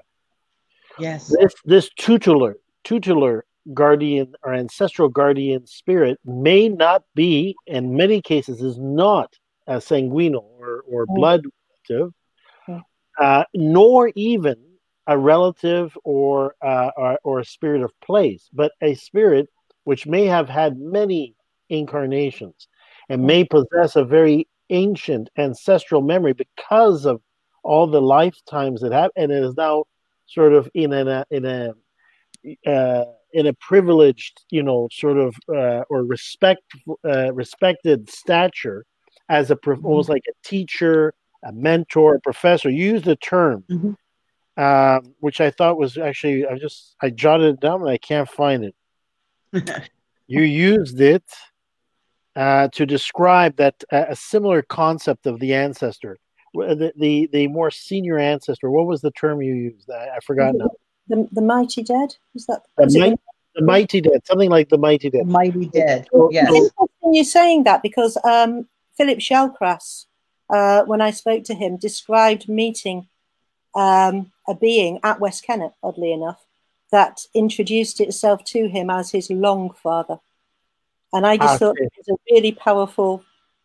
As they say, take that to the bank, because that man's experience, what that man describes is something what we found, both in research, both in interview, and people that actually practice this shamanic belief systems and make them a way of life, not just cultural expression, but really a way of life, a way of healing, a way of basically leading their communities, a way of guiding people in their destiny. That is a common thread that binds us. And one of the reasons we created this show, and our motto of the show is "Life is the journey our ancestors began," is basically to really bring to the forefront this concept of these ancestors. The reason I say this now is because in a tradition where the history, both oral and also even archaeological and any written history, was in many cases either systematically suppressed, destroyed, erased, forgotten, whatever you want to use, whatever adjective or descriptive word you want to use, it is only in many cases through that shamanic experience, only through connecting to that ancestral spiritual guide. What did he call it again? The long? Philip Shallcrass was, the figure described itself as his long father. Long father. I'm going to write that one down. Long father. Yes, I'm going to write that down too. I like that. Long father Shallcrass. That is the only way that a tradition or a belief system can be rebooted, if you will. That it can almost good word. Because it is only through that guiding spirit, at least in our belief, that you can connect to everything else you describe. It is only through your guiding spirit that you can connect with your blood relatives. It is only through that guiding spirit that you can connect with the spirits of the land. It is only through that guiding spirit that you can connect in any meaningful way and have the mana, the ashe, or the energy, the awen, if you say, to connect with the divinities, both from the sky and from the earth. Yes. So it is very, very interesting that at least I'm happy to hear, and I'm going to, of all the people you've mentioned, the one that most interests me in terms of these, pillars of trying to revive is Grey Wolf. Yeah. Yes. Because I find that is perhaps from a spiritual standpoint is one of the ways that you can bring back that ancestral memory, because it is believed that it is the ancestor, the guiding ancestral spiritual guide, that possesses the ancestral memory and can interface with the ancestors and the spirits of any land and everything else, because they operate in that spirit world, and their mission is to guide us in that realm, and their mission is to guide us or orient us in this realm. So I find it very interesting. The other thing, last comment, in the interest of time, because I promise you, I know for everybody tuning in, our guest is coming from England, and they're 5 hours ahead. And right now it is nearly 3 in the morning, and I don't want her to, have a completely sleepless night. And we really even doubly appreciate your joining us. But the other interesting thing was the concept of the burial grounds of this new revival of the long barrow. And there's been other researchers and anthropologists that have been studied that phenomenon and studied that phenomenon on a cross-cultural sort of a way or approach, and looking at Norse mythology, looking at the ones in Britain, looking at the Germanic, and what I find, and I want to give credit to this young anthropologist and independent researcher. His name is Erith Herga. He lives in Portugal, and he's on Patreon as well.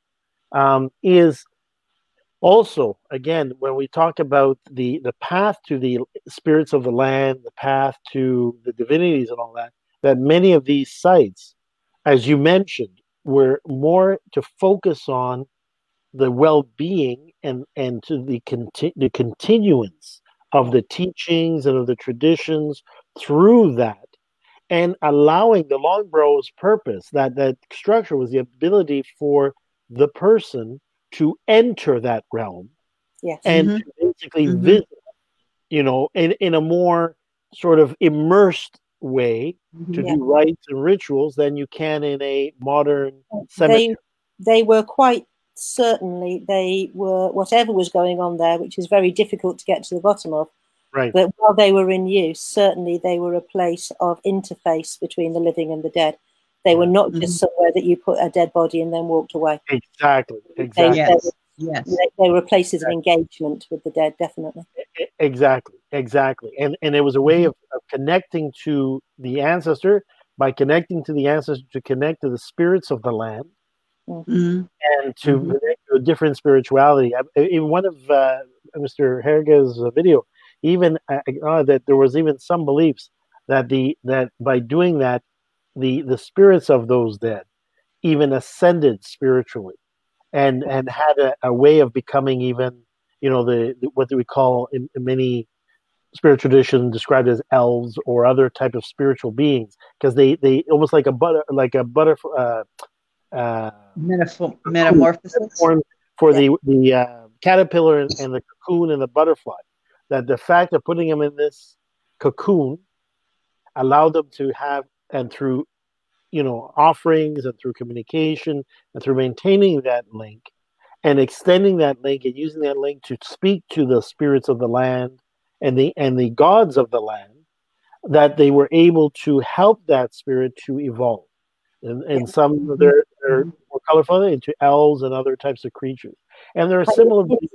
It's very interesting as well with you saying that. There are two things. I said that the medieval legends are tricky in terms of getting back to the pre-Christian belief, but it is interesting that in Ireland, the Sidhe, or usually translated as the fairy folk, probably the Tuatha De Danann, who were an earlier group of inhabitants of Ireland who are sort of connected with the gods, they live in burial mounds. The idea is that the place you encounter them, is in burial mounds.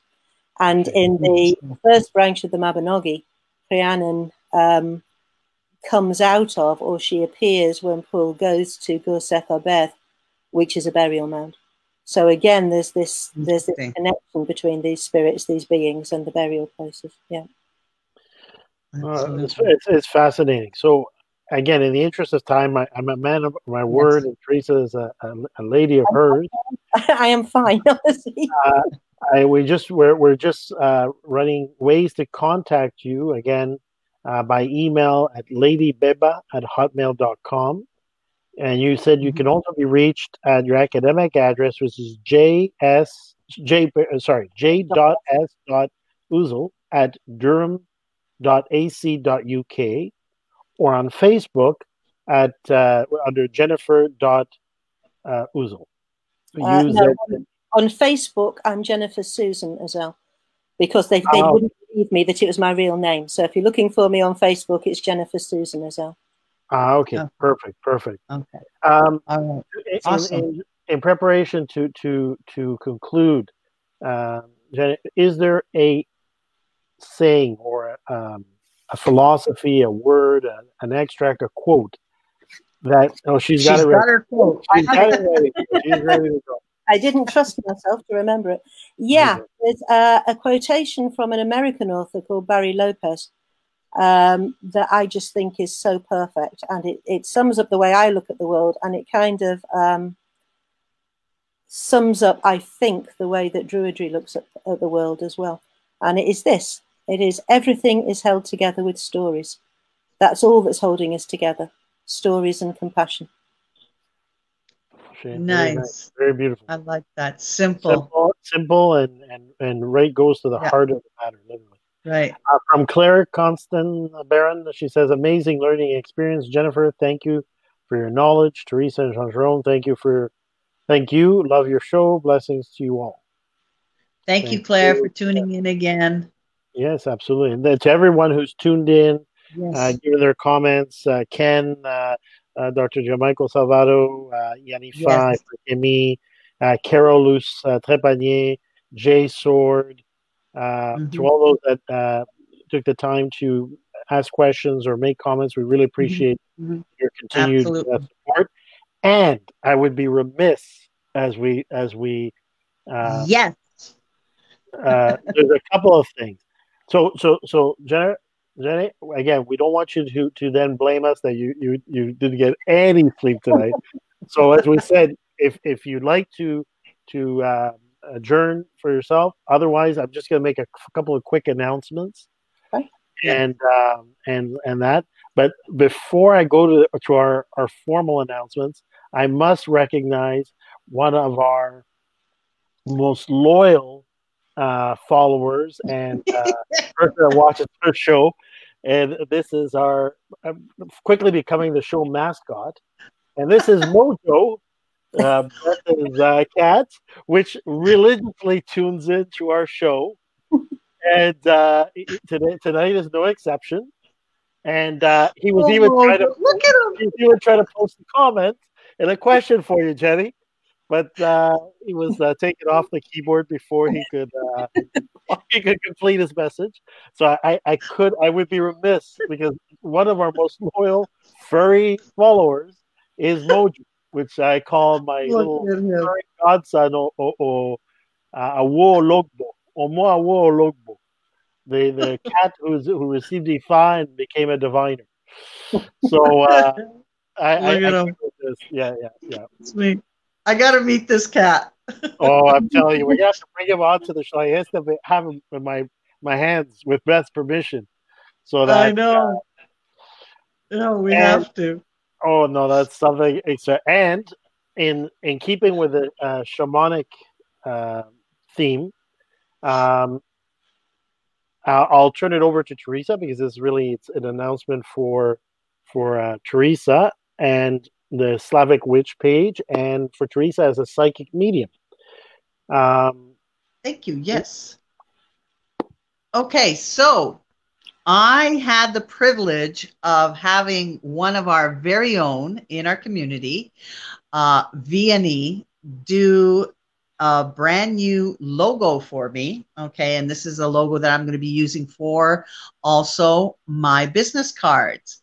And what I have on my Facebook page, The Slavic Witch, which Jean Jerome so nicely and dearly put together for me, my concept of what I look at through my spiritual beliefs and my ancestry as well.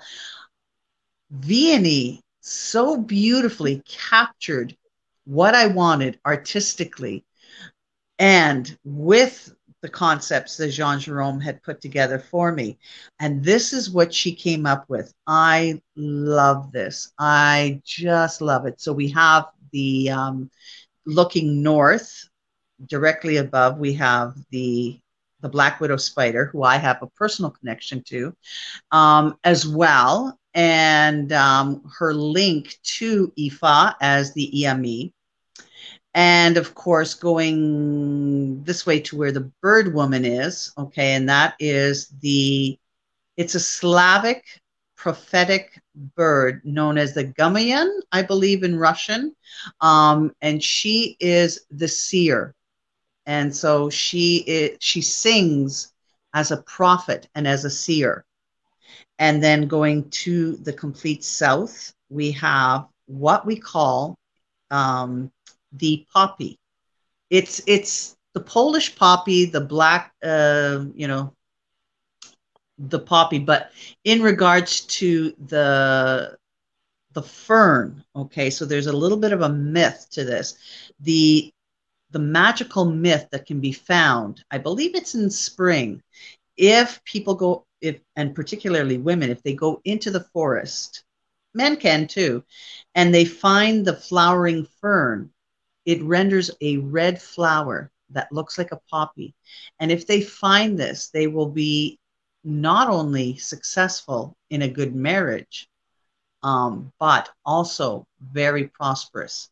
So it brings fortune, good luck, and prosperity.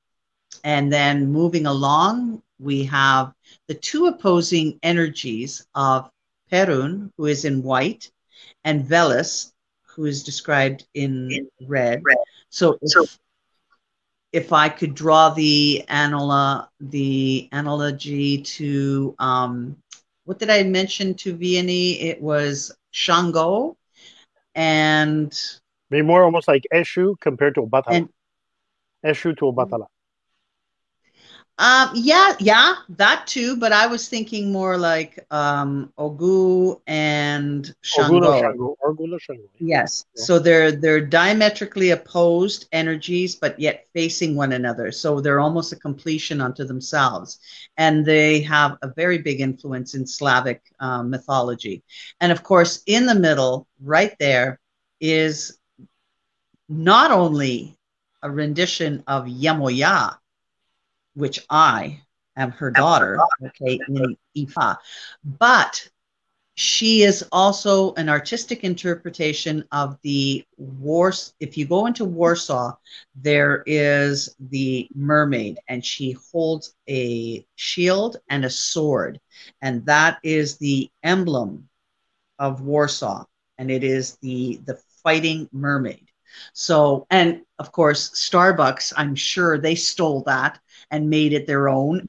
But there you go. So all of that tied together on a drum as a background, okay? And that has to do with the type of shamanic witchcraft that I practice through my own ancestral guide as well.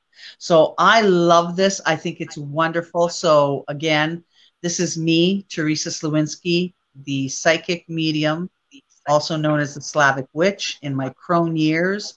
This is quintessentially me. I love this. I can't stop staring at it. I'm really in love with it, and I want to thank Vianney from the bottom of my heart.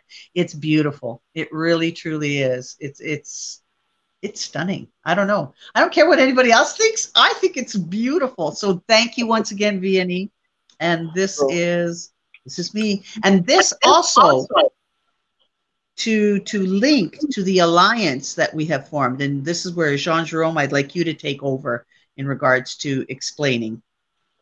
So as Teresa is mentioning, there is part of, everything we're doing in terms of a revival and basically helping to create a community internationally of people who follow an ancestral spiritual belief system and path. We have some, allies or grouping affiliations of the Consejo Cultural Yoruba de Canada, which focuses on Ifa Orisa practice, both on the traditional and the Lukumi Afro-descendant side. We have the Vodun Fa temple of Wobomale from Daniel Barreiro, Bokono Dafoji, who was initiated in Benin. We have Ifa World Conference, which represents 17 Babalaos from around the world, which engage in constant research and basically investigation in terms of Ifa practice, trying to exactly what we're talking about, go back in terms of the tradition in Nigeria and different areas, but especially in the lineage of Lagos, to try to rescue, to basically recover some of the traditions, words, language, ceremony that did not fully transmit or come over during the slave Holocaust in the transatlantic slave trade. And we have the Alara Temple from Baba Oba Ifa Seye in Florida, which is again a traditional. He made 28 trips to West Africa, including Nigeria and Benin, and is basically part of this family. And we want to informally as well. It's going to switch.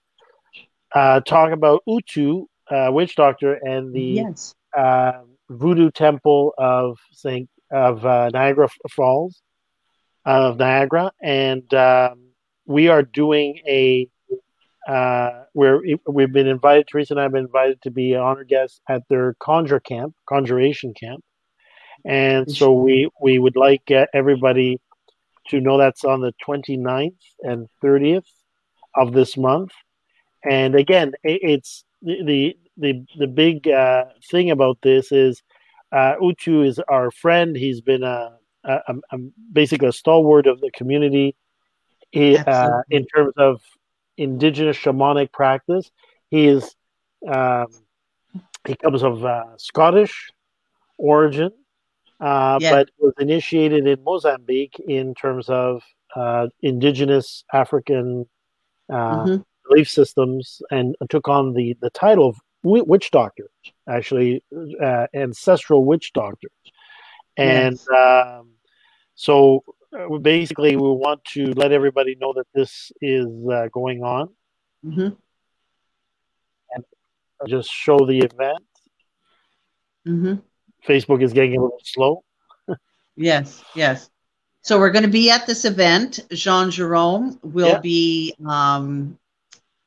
doing, is an honored guest, as you said, and will be part of the ceremony that Utu has invited us to participate in. I will be doing spiritual readings as well. So just to reiterate that I do readings, spiritual readings, I do house blessings and clearings, and of course my favorite, paranormal investigations. So I'm looking forward to this. So you may get a knock at the door, Jenny, in Darlington, UK. If you hear, I'm coming to visit. Chocha Teresa wanting to do paranormal investigation. Absolutely. Chocha Teresa will be coming to the UK and doing paranormal investigations. Absolutely. So yes, I wanted to say thank you to Utu to extending the invitation to us. We're looking forward to that for sure. And I just wanted to ask, Jennifer, do you have any sort of workshops that you do that people may want to contact you for? Not workshops as such, no. I'm occasionally at academic conferences, but not so much this year. But not that spring to mind that would be particularly useful. But OBOD and BDO both have Facebook pages and websites, and if people want to find out more about those, then absolutely go there and look. Perfect. Okay. So I think we're done as far as our last round of comments was for our little Mojo friend. He's so cute. And yes, then Mojo with loving eyes. Beth, he's now got a following. Thank you, Jenny. Thank you. And for your logo, Jay Sword says, "I love it, Teresa." Thank you, Jay. I know I love it too. I think And it's Vianney, awesome. And and Vianney, Vianney yay! is many hearts. Vianney, take a bow, my dear. Take a Wow, bow. It she's is being a little beautiful. shy. I just can't Being a stop little shy. staring at it. And Claire says she loves the logo. It's beautiful. Thank you. So Thank you so again, much. Jenny, thank you so much for joining us. Again, I Yes. know it's a late night for you.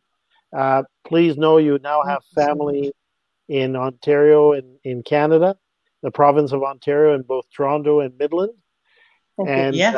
we hope that this is not, is the beginning of an ongoing dialogue, friendship, and Absolutely. possibly research and collaboration, because we really take it seriously, wanting to work with our guests in terms of research and trying to really showcase and bring into the front, light the indigenous spiritual belief systems as they manifest and as they're practiced and as they're making a renaissance, a rebirth in different parts of the world. Absolutely.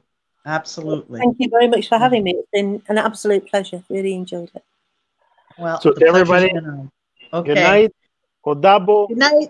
Good night, everybody. Thank you for tuning in. Have a great weekend, everybody. Be safe. All right. Jean-Jean, Jenny, and take yes, care. The logo is so awesome. Enjoy your weekend. What's that? Yanifa says, yes, the logo is dope. Awesome. Thanks, Yanifa. Thank you, everybody. All right. Have a great weekend, everyone. Bye.